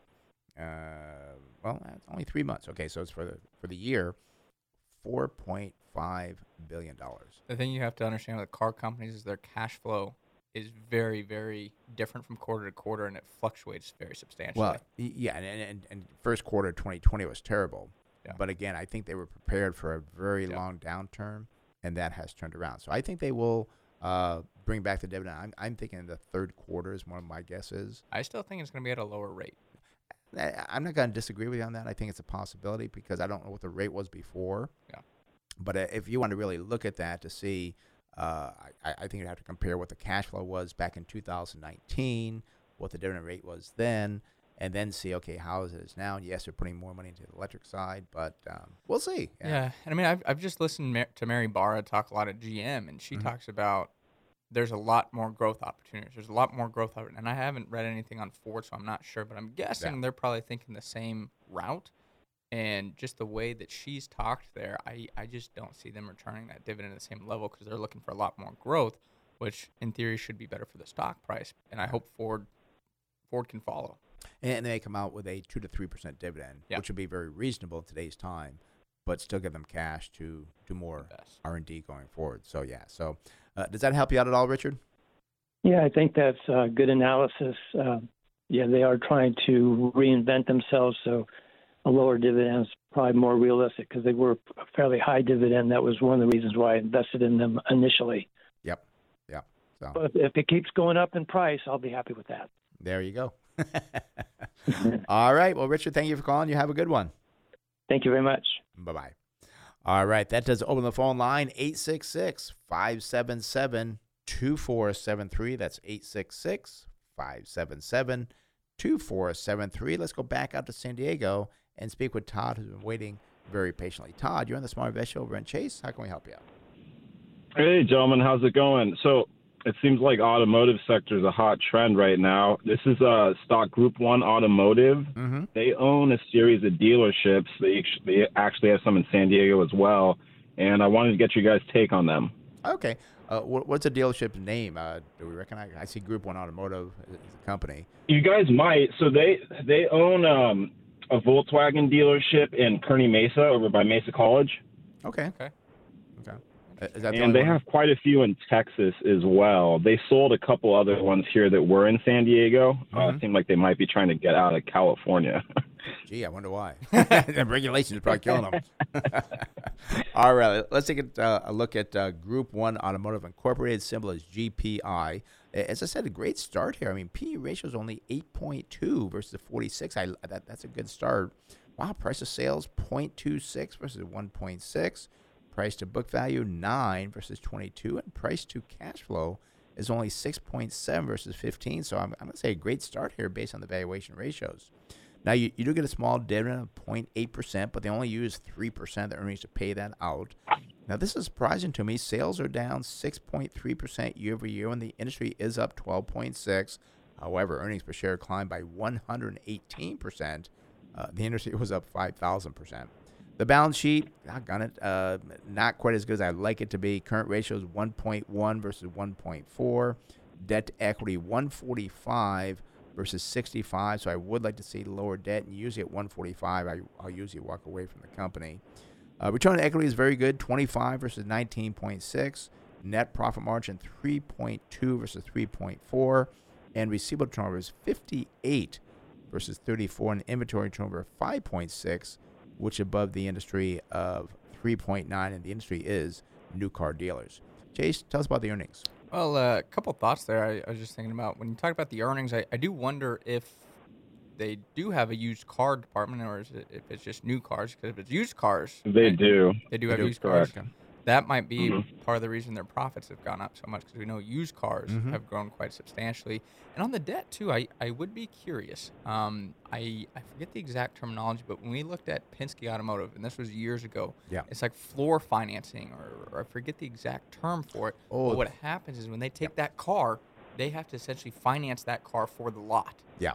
So, because they don't buy the cars. They actually borrow the cars or loan on the cars. And then when they sell them, they pay off those loans. So there's a terminology for it that they work with. So that could be part of the debt to equity. Yeah. Which could mean maybe, hey, this balance sheet isn't as bad as the 145. And at 145, I mean, that's not that high. Even if it's a small portion, they could actually have a pretty clean balance sheet. So something to understand there. Well, we might like this company depending on what you come up with the earnings over there. Yeah. I mean, looking at current price of $159.48, the 52-week high is $175.04. 52-week low is $55.80.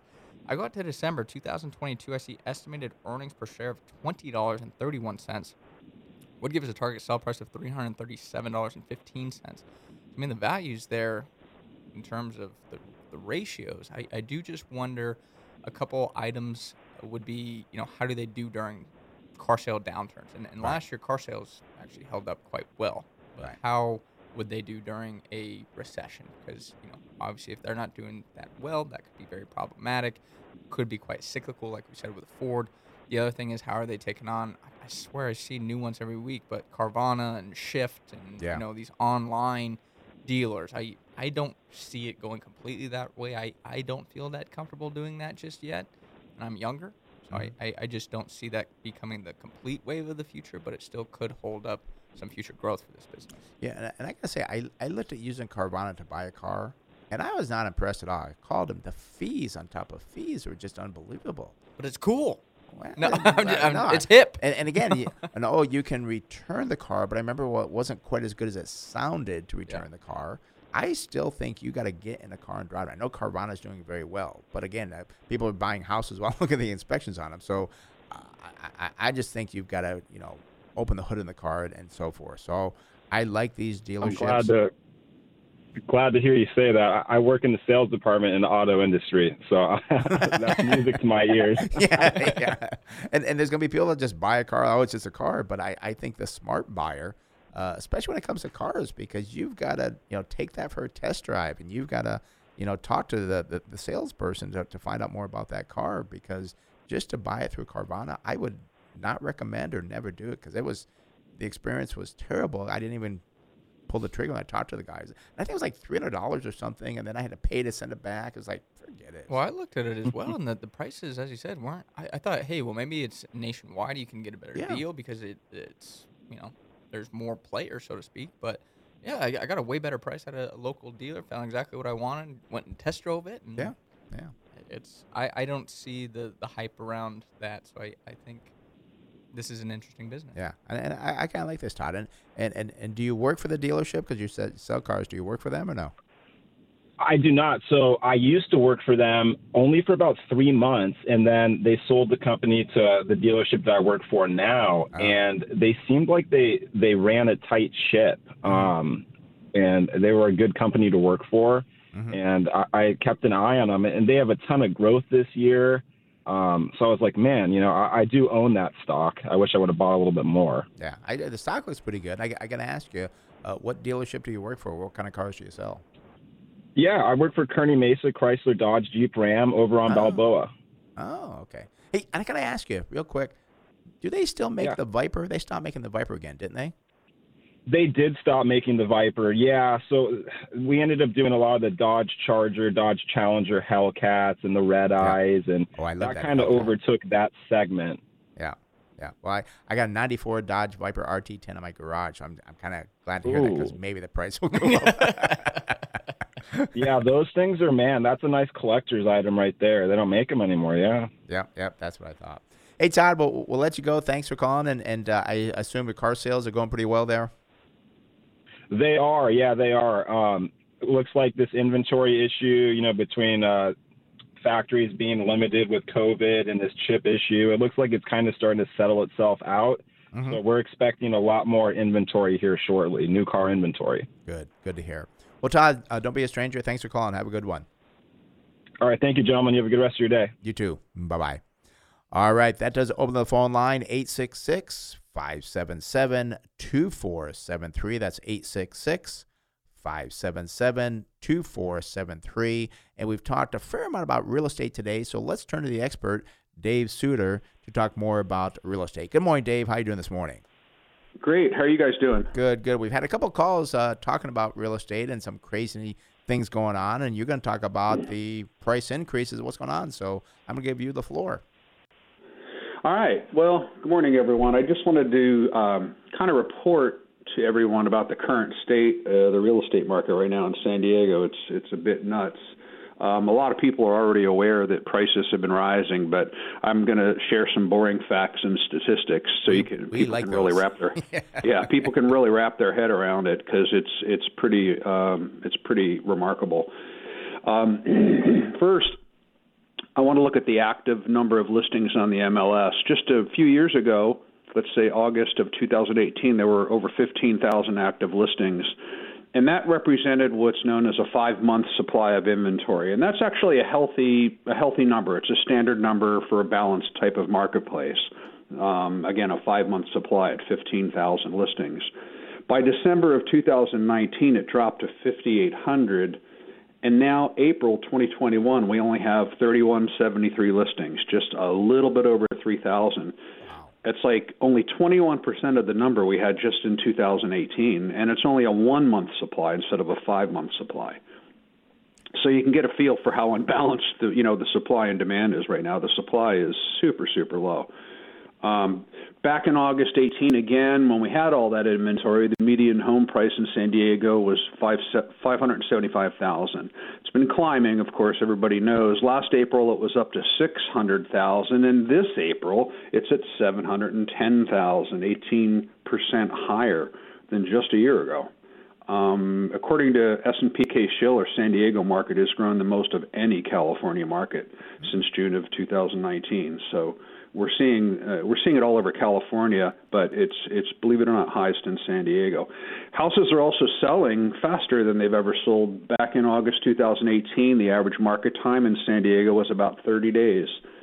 Now it's down to 20 days as of April this year, and honestly, in a lot of desired area, you'll see houses blow out within a week or two. They'll be in escrow.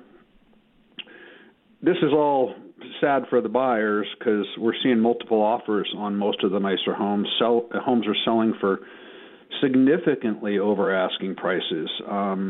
Normally, the prices would be supported by what previous homes in the area have sold for. You know that they're called comps. Right. Before this year, it was normal for a buyer to be able to walk away or renegotiate if their appraisal for their loan didn't come in at the contract price. But since the comps don't support these higher prices, the appraisals have been coming in lower. Buyers are having to waive actually waive their appraisal contingency in order to even get a deal. And this means they have to come up with the cash difference between the contract price and the appraisal price. Many buyers are even paying all cash just to get a house into escrow. We're seeing a lot of cash offers. Wow. A bit of good news for the buyers is that the new listings coming on the market is rising a little bit. The most recent high was July last year, when there were 49, almost 5,000 new listings that month coming on. Since December 2020, that number's been rising, and in April we did have like over 4,300 come on. So it's not quite where it was, but we're seeing a little bit more listings coming online. But it's odd because most experts predicted that more inventory would be available by now. Rising interest rates, people seeing the higher prices, but it's not happening that quickly. And with the super high prices these homes are bringing, I can't imagine we're not going to see more inventory. People are going to want to sell and grab these prices and run, especially if they want to leave this state. But even if they don't, we see people downsizing.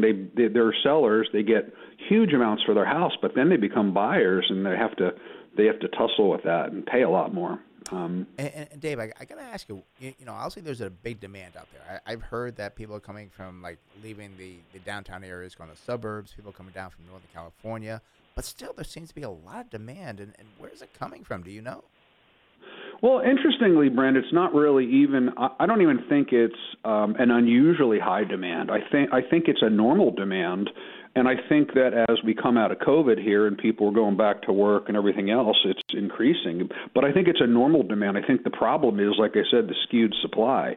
When you only have a 1-month supply of inventory, and you have a normal buyer pool, that's 1/5 of the number of homes they can choose from. So they're simply getting, bid out, or they're losing homes. They're putting offers in on homes, and they're losing it 2 or 3 times, and then they end up bidding $100,000 over asking price, and eventually maybe get something. But again, it's just the supply. There's nothing in Scripps Ranch right now. I think there's 1 or 2, literally 1 or 2 listings. Wow. There's usually like 20, 30. And it's similar that way all over. You just don't see active listings. When I run comps for clients now, we always look at the solds, obviously, to see what what houses have sold for. But then we look at the actives, and there's always just a couple, just a handful. So there's no competition. Sellers got it made, and buyers don't now. So I guess the question is, why are people not selling like they had in the past? Don't know. I didn't ask to expect another question, but that's a good question. I wish I knew. And nothing I've read and nothing that I've seen has even indicated why people think that's the case. We made the excuse during COVID that, hey, everyone was hunkering down and nobody wanted to move and deal with it all. But as we're coming out of that now, I still expect we will see more inventory coming online. It has to right itself at some point, this inequity, this imbalance in the marketplace. But right now, if you're a seller, it's the time. I mean, I can't imagine a better time to sell. Yeah, and I was going to ask you, Dave, the thing is, I heard kind of what you said is people are saying, oh, well, people are scared. They don't want to have people inside of their homes during COVID because they're worried they're going to catch COVID, and letting people in, and that's still just not changing at all. I mean, that was kind of a falsehood, I guess, is what we're kind of seeing after the fact. Yeah, actually, last year when I was listing homes, I thought, we're going to be doing all kind of 3D virtual tours, and people aren't going to want to come into houses. People that are selling aren't going to want to let people in. And frankly, that didn't happen. Most people who were selling were just like, no problem, let people come in. And buyers want to see the house. They don't want to shop they shop online to decide what they like, but they still want to go kick the tires. They still want to go see it. And so we really were like right now with this market the way it is, I put a house on the market, I'll have 20 showings in the first weekend. Wow. We just listed a house over in PQ, nice house, mind you, but we put it on for 1.4. It went into escrow 2 days later at 1.67. Crazy. It's crazy. Yeah. So that's and so I don't know why sellers aren't selling. Like I said, there's never been a better time. And a lot of people, like I said, a lot of times we sell homes for people that are leaving the state, and this is their retirement. This is one of the few places where you can actually make money. You know, in the California market, you get this appreciation, and you can take that money and run out of state and live like a king. And I expected more people to be doing it, but they're not. Well, Dave, before I let you go, can you give your number, your website for people to contact you if you want to sell your home? Because the thing we didn't talk about is that you only charge the 1% commission to sell, which is unheard of, and it is true, a 1% commission. Yeah, you know, I'm an independent broker, so I set my own rates. We only charge 1% to list. My phone number is 858-564-8531. And if people just have questions about real estate, I'm always willing to share information. You don't have to call just because you want to sell your house. But if you want to talk about that or any other thing in the real estate market, it's 858. What is it again? 564. I don't know why I can't remember. 858-564-8531. And you have a really interesting website as well. Very easy to remember. What was it again? SuderRealty.com. SUDER. My last name. I thought you had SuderRealty.com. With one. Got a bunch of videos on there and stuff. Something with like 1 point or something. You had maybe that's an email or something. No. I guess. You mean the easy version of it? Yes, the easy version. I guess it's not so easy because you and I can't remember it. I guess I'm too tired this morning. Well, Dave, give the phone number one more time and we'll let you go. 858-564-8531. Great. Well, Dave, thanks very much. Don't be a stranger. Keep us posted what's going on and see if we can find the answer of why the supply is so low. That's the important thing. Thank you. Yeah, I'll definitely keep my ear to the ground. Thanks, Brent. You're welcome. Bye-bye. Bye-bye. Okay, again, that is David Suter. If you want to contact him and you didn't get the phone number, you can go to my website, smartinvesting2000.com, smartinvesting2000.com. I'll connect you with Dave so you can get that 1% commission. He also has a great deal if you're going to buy as well, where you get back 1% of the selling commission. So he'll explain all those details to you. Alrighty, phone number's here, 866-577-2473. Let's go out to San Diego and speak with Mike. Mike, you're in the Smart Invest Show. Brent Chase, how can we help you? Hey, sir. Thanks for taking my call. Sure. I just have a quick question. So I have like a couple $1,000, like $2 or $3, just sitting around, and I wanted to start an E-Trade account. I hear good and bad. Can you give me some input? The good is that I think there's probably no commissions for trading. I'm not sure what the bad is that you're hearing. Sounds like you had a couple $1,000s for trading. I mean, we're not big traders. What we would say do is to invest the money. But I think E-Trade is a fine company. What is the negative that you heard on that? Well, right now it's just all the additional paperwork where I believe that they asked for. And at first I thought it was like a big scam. You know, I'm like, what the heck? You need this, you need that, you need this. But, you know, I'm just, just afraid of stepping in right now. I mean, E-Trade is a very reputable company. Actually, I talked to them probably about a year ago. We actually looked at maybe having a custodian some of our assets. I believe they were owned by, I may get this. Is it Morgan Stanley? Yeah, I was going to say Morgan Stanley. But I see nothing wrong with E-Trade. I mean, I'm not going to encourage you to do a lot of trading with them. But if I think if we go there, you want to hold your couple $1,000, your few $1,000s there and do a few trades with them, I think you'll be fine with them. Not much difference than at Charles Schwab. I mean, to let you know, we use Charles Schwab as our custodian. We've been very happy with them, but nothing wrong with E-Trade either. Yeah, and the paperwork is what it is. I mean, I wouldn't be worried about that. There's a lot of paperwork just after the whole financial crisis. I mean, they have to kind of certify different things, and we know it's a pain in the butt. I mean, we kind of help take care of the paperwork for our clients and stuff because we know there's a lot to it sometimes. So I wouldn't be turned off by the paperwork. It is unfortunately what it is. Yep. And I would say, Mike, be very careful what you invest in. That's going to be the important part, not the paperwork, but make sure you do some good investments there. All righty? Okay. Do you guys actually? I've never been to your website, so do you like give suggestions on your website, like, hey, this is looking good or this is looking good? Not really. I mean, here on the radio show, we'll kind of say, like we found, what was it, Group 1? We said that looked pretty good. We'll kind of point in the right direction. We won't come out and say, oh, this is a great buy, because it takes a lot of research to actually invest in companies. But we'll get some ideas. I think on our we have a newsletter that we do. The posts that we do on social media, sometimes we'll say things. But the thing, I mean, to let you know, as an investment firm, we on average only do about 4 or 5 trades a year. I mean, that's how you should be. Yeah, it's not like, oh, we got trade. It's better to buy a good business and then let that business grow. And that's how you get your money to grow. And then add to it, and let it grow. So it's not about trading. It's about what you buy. And I'm guessing you're maybe newer to the show here, Mike? Yes, sir, I am. Yeah, I would say listen to the show a little bit more. I mean, we also have our shows podcasted on our website, so you can go back and listen to past shows. And also, too, we do workshops on a monthly basis here. That might kind of help you learn a little bit more about how we invest, and maybe you'll pick up some good tidbits there. Okay. All righty. Okay, Mike, thanks for calling. Have a good one. All right, thank you, Warrior. Peace out. Bye. Bye-bye. All right, that opens the phone line, 866-577-2473. That's 866-577-2473.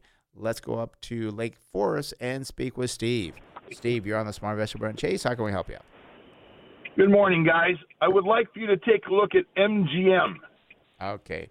Do you hold that? Looking to buying it? We hold it, but we're thinking about buying more. Now, when you say we, is that the investment group that you're with, or? Yes, it's an investment group I head up. Okay. Now I've got to be honest with you here, because I know that Amazon is buying the studio, but they're not buying, because this is the MGM Resorts International. So these are two different. That is correct. Yeah. Okay. Good. I just want to make sure that. Do you know, Steve, if they was the studios part of MGM, or was it just a kind of private equity third party type deal? Like, is MGM going to benefit at all from it? Yes, MGM will get the cash. It's going to be about $8 billion. Yeah. Okay. So that's going to be a big boost for them. So, all right. So and that's very important that you guys understand the whole concept of what's going on here with this money coming in, what they're doing, stock, and everything else. Because we're not going to be able to look at that here in the short time right here on the show. But just to point you guys in the right direction, a little more research, I think, before you do it. It sounds like you've done a little bit. But we're going to take a look at the MGM Resorts International. Symbol is MGM. Unfortunately, no PE ratio. That's the same as the industry. Price to sales looks good, 4.6 versus 5.9. Price to book value, very expensive, 33, but the industry is not material, and there is no price to cash flow. Now, year over year, sales are down 62%, worse than the industry, down 43. Earnings per share for the last 12 months, year over year, we're down 178, but the industry is down 462. Now, the balance sheet for MGM, not looking very good. You got a nice current ratio of 3.9 versus 2.5, but debt to equity, 213. That is bad, but the industry is at 463. So I just don't like that much debt on the balance sheet. I know these entertainment companies are generally known for a lot of debt. We do see return on equity is a negative 29 versus a negative 53. Net profit margin also a negative 51 versus a negative 33. Receivable turnover is 11.2 versus 7.7. That's good. And inventory turnover 31 versus 18. Chase, I'm very curious on the earnings going forward, what they have over there. Yeah, of course. So looking at the numbers here for MGM, current price is $42.87. The 52-week high is $43.90. And the low is $14.65.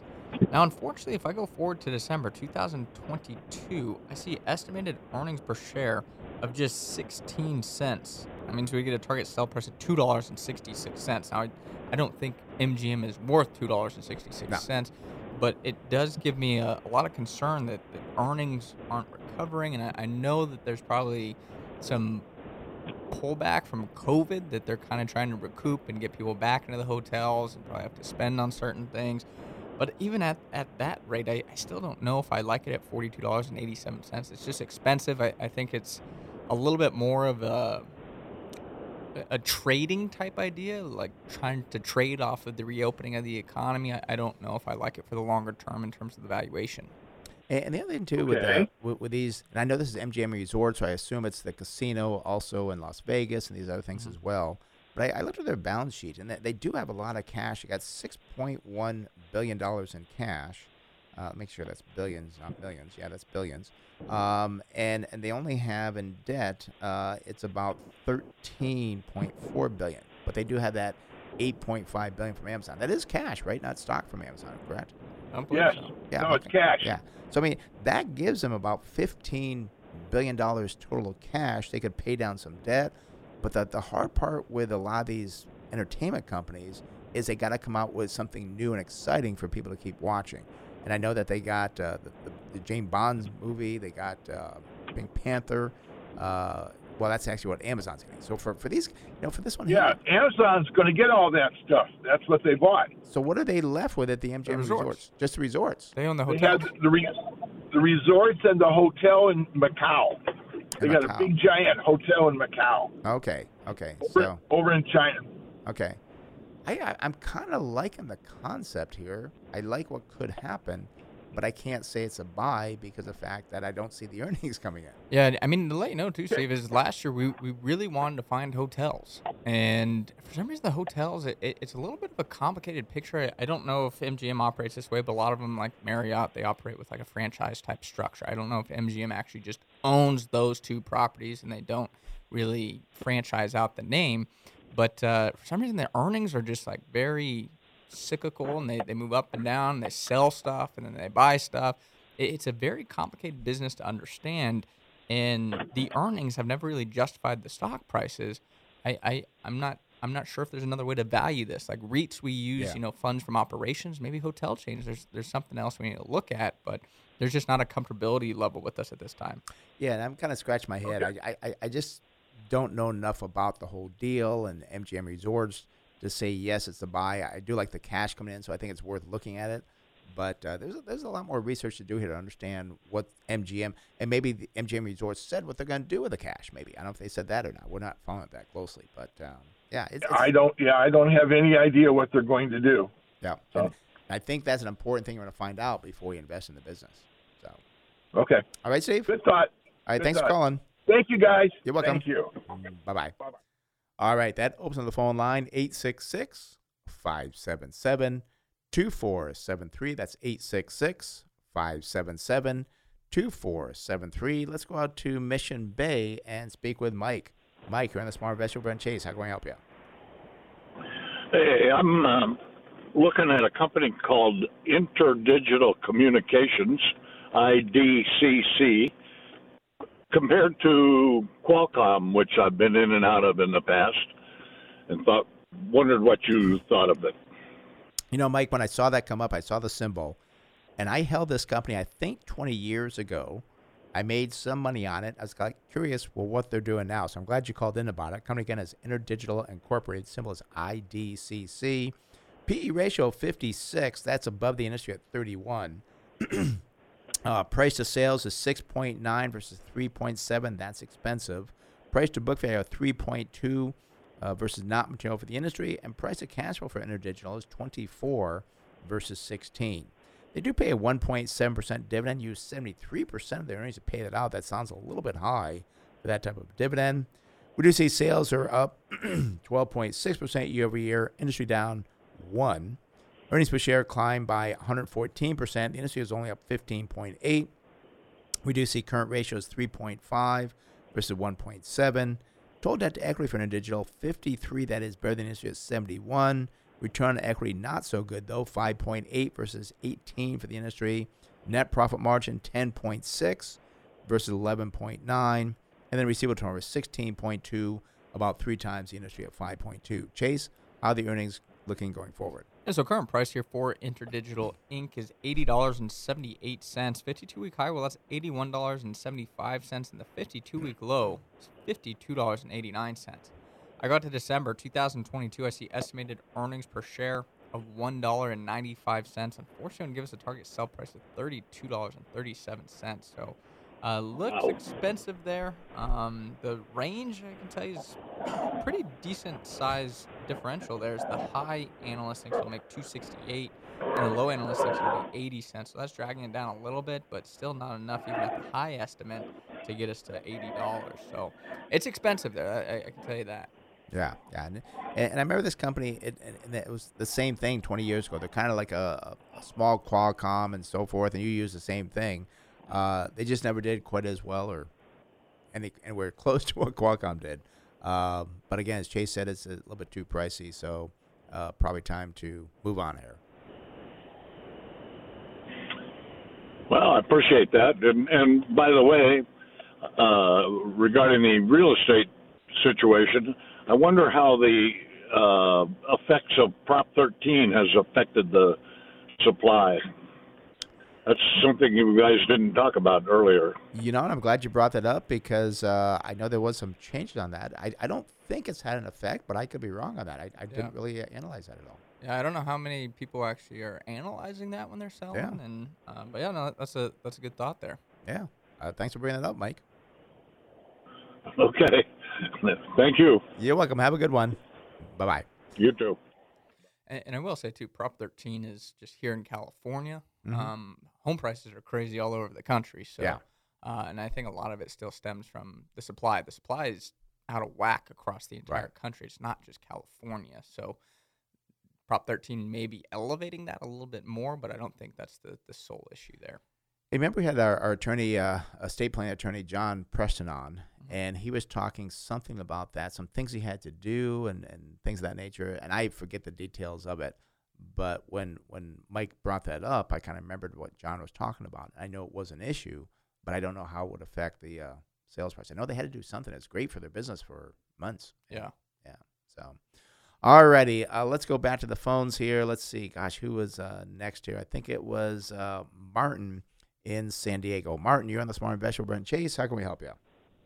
Hi, I'd like your opinion on a company called Jabil. JBL is the symbol. Okay, and do you hold that or looking to buy that? I hold it. Okay, you up, you down? Where do you stand?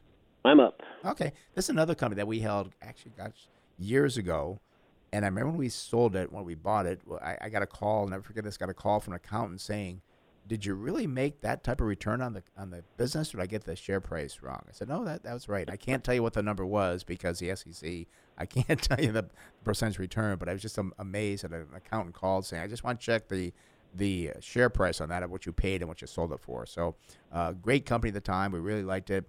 So let's take a look at the numbers, see where it stands. Now, coming again is Jabil Incorporated. Symbol is JBL. We do see a PE ratio of 23.7 versus 35 for the industry, so that's good. Price of sales, wow, 0.3 versus 6.3. Like seeing that. Price to book value looks good, 7.2 versus 22. And price of cash flow, 7 versus 19. So valuation ratios for Jabil looking pretty good. They also always paid a small dividend. Don't know why they bothered. It's still a small dividend, 0.57%. Use 13% of the earnings to pay that out. Now, sales year over year were up 7.4%. Not as good as the industry growth at 13.4. However, earnings per share for Jabil, well, they were up 179 when the industry only grew by 3. Look at the balance sheet. They got a current ratio of 1 versus 2.3. Debt to equity kind of worrisome here, 130 versus 63. Return on equity 19.2 versus 18. Net profit margin 1.3. That's very low compared to the industry 16.8. Don't understand why that's so low. We do see a receivable turnover of 7.6 versus 8.3. Inventory turnover very good, 7.6 versus 4.8. Chase, very curious on the earnings here. What you got? Yeah, so current price here for Jabil, $56.45. 52-week high is $57.01, and that 52-week low, well, that's $29.24. If I go out to August 2022, I do see estimated earnings per share of $5.41, would give us a target sell price of $89.81. So, I mean, that looks good. You said you hold it, so we wouldn't sell it based off the valuations there. But one thing that has always worried me with Jabil is they have a high concentration in terms of their sales in Apple. Apple last year in 2020 occupied about $5.5 billion worth of their sales. Their total revenue is about $27.2 billion, so that's a large percentage. And this is new. Amazon is their second largest customer at about $3 billion. So those two companies occupy about 30% of the company's sales. Now, the benefit to that is, they can pay. They're reliable in terms of cash flow. But the other downside to that is Apple and Amazon have a lot of cash on hand and seem to be wanting to kind of do a lot of stuff on their own. Yep. Could they kick Jabil out of the picture? If they lost those two companies or even one of those companies, would be quite hurtful to the stock. So that's just something to consider. definitely understanding the relationship Jabil has with those two businesses would be important. And Chase, I'm glad you brought that up because I think when we sold Jabil, we were happy for that reason because Apple did make up a big part of the revenue. We'd like to have the revenue more diversified among more customers. And again, you're right. I mean, they can pay the bills, but what if Apple or Amazon says, sorry, we're going to use somebody else to do it ourselves? That could really bring down the stock tremendously. So that's one thing about over-concentration of a couple customers on Jabil. So that kind of worries us a little bit. Okay, well, I bought it in the teens, so I'm happy. Yes. And what you want to try to do is, and again, will Apple and Amazon leave? We don't know. But you got a nice profit on it. The thing is, will it go higher? Will it not go higher? Is it worth taking a chance? As an investor, that's what you have to kind of determine because I think the target sell price, you said it was, 80? I think you said, Chase? Yeah, I think it was like 89 is what I said. Yeah. I do remember we sold it, and I can't tell you the price we sold it at, but it was a good price. But I did feel like, okay, good. I'm kind of glad we're out of that because I was always worried about that concentration of customers. Okay, Martin? Okay.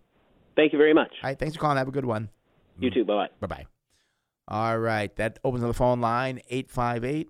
Oh, 858. Where'd that go? 866-577-2473. That's 866-577-2473. Let's go out to San Diego and speak with Jim. Jim, you're on the Smart Investor Brent Chase. How can we help you? Hi, Brent Chase. Hey, I just have a question on a stock. Kind of saw it on Yahoo Finance. Tech Resources, TECK. Okay. And it sounds like you don't hold it. Looks like maybe you're looking at buying it, maybe? Yeah, I don't hold it. Right. I think it's a foreign company because It's Canadian, I believe. Canadian? Okay. Yeah, but it trades on the big board. Okay. Let me just run over the fundamentals. I don't have the industry to compare to. Company again is Tech Resources Limited. Symbol is TECK. No PE ratio, so not a good start. Price to sales looks okay, 1.75. Price to book value, very good, 0.8. Means you're paying 83 cents on the dollar for the tangible assets. And price to cash flow checks in at 12.6. They only pay a 0.7% dividend, and with no earnings, there's no dividend payout ratio. Sales are down 18.6% year over year. Earnings did climb by 83%, however, so that's good. Balance sheet looks okay. Current ratio 1.2. Debt to equity 41, so that's a positive. Return on equity a negative 1.2. Net profit margin checks in at a negative 3.7. And receivable turnover 7.8. Inventory turnover 3.9. Chase, any earnings for Tech? Yeah, so for some reason it's not converting over to the U.S. dollar, so this will be on the Canadian exchange. I do see, as you said there, Jim, that they are traded on the U.S. stock exchange as well, but these numbers are in Canadian dollars, so current price here is $29.82. 52-week high is $32.25, and the 52-week low is $11.14. And once again, for our listeners, that was in terms of Canadian dollars, not the U.S. dollars on the Canadian exchange. Right. But it still gives you an idea of what the company is worth in terms of a conversion. Now, if we go out to December 2022, I do see estimated earnings per share of $3.33.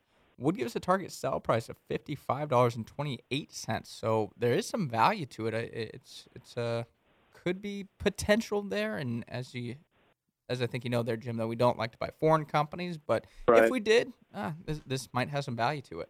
They're pretty close. I mean, close to our country. They're I don't know if that counts, but they're in, I think, mining copper and zinc, which kind of piqued my interest, being as how, with the renewable energy and batteries and everything, those two things are valuable. Yeah, that's one area we kind of think could be a possibility. So kind of like that concept, just do a little more research on it there. All ready? All right. Thank you. Okay, Jim, thanks for calling. Okay, bye-bye. Bye-bye. All right, let's go back out to San Diego and speak with Chris. Chris, you're on the Smart Investor Brent Chase. How can we help you? Hey, good morning, gentlemen. I have an overall question about the Dow Jones and getting into the market overall. Mm-hmm. I've talked to my financial advisor, and he is telling me it's a good time to put some money into the market. My concern is that the last, year we've been dealing with COVID. Businesses have been closed. There's been a slowdown in money. Is it, in your professional opinion, Is it a good time to put money into the market, or are we preparing for a market crash and or a real estate bubble? Let me give you a couple questions to kind of ask him as well. I mean, first off, why does he think it's a good time to go on the market? Second thing is, go ahead. I'm sorry to interrupt. That's okay. Yeah. So, why does he think it's a good time to get in the market? And then also too, how does he get paid? If he put it into the market, does he make a commission somehow, or is he fee based to where he gets paid only if you do well, or if so that's what you understand. Where is he coming from? So you want to make sure, because we'll give you our opinion of it. Chase, you have a comment? I was just curious that you're going to say something there. What was his opinion on why it's a good time? He just feels like there's an opportunity to take advantage of some stocks that are out there. He deals with his expertise is in bonds.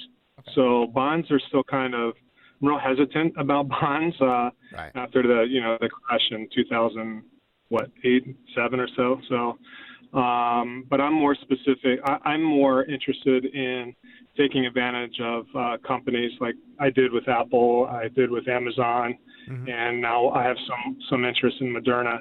So I'm in I look for companies that I can take advantage of, versus he likes to sell bonds. So it's a little bit more diversified. But I'm just I don't want to put in 25, 30,000, which I'm looking into the market, because the more conservative people that I've talked to, they're like, Chris, the market's a little overinflated right now.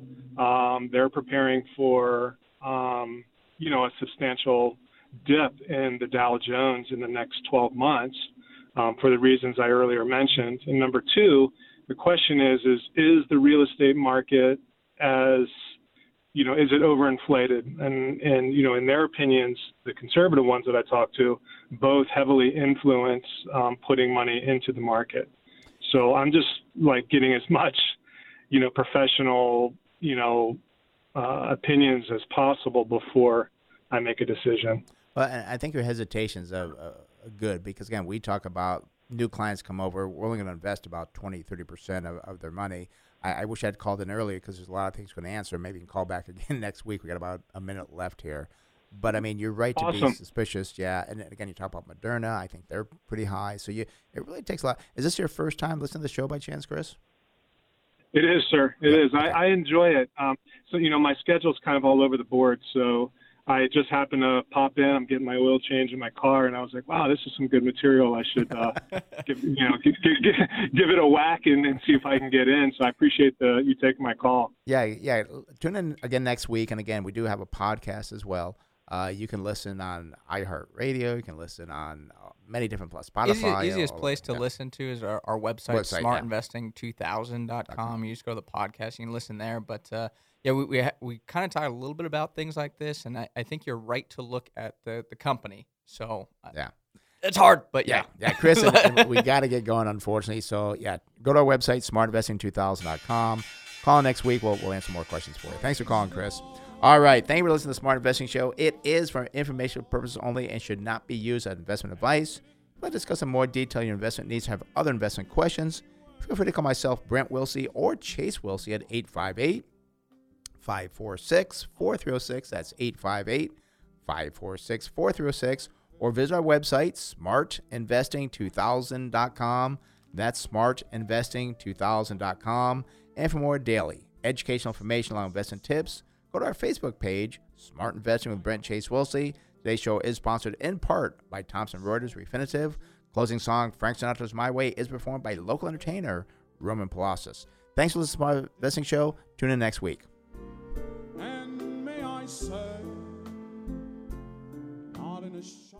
This program is sponsored by Wilsey Asset Management.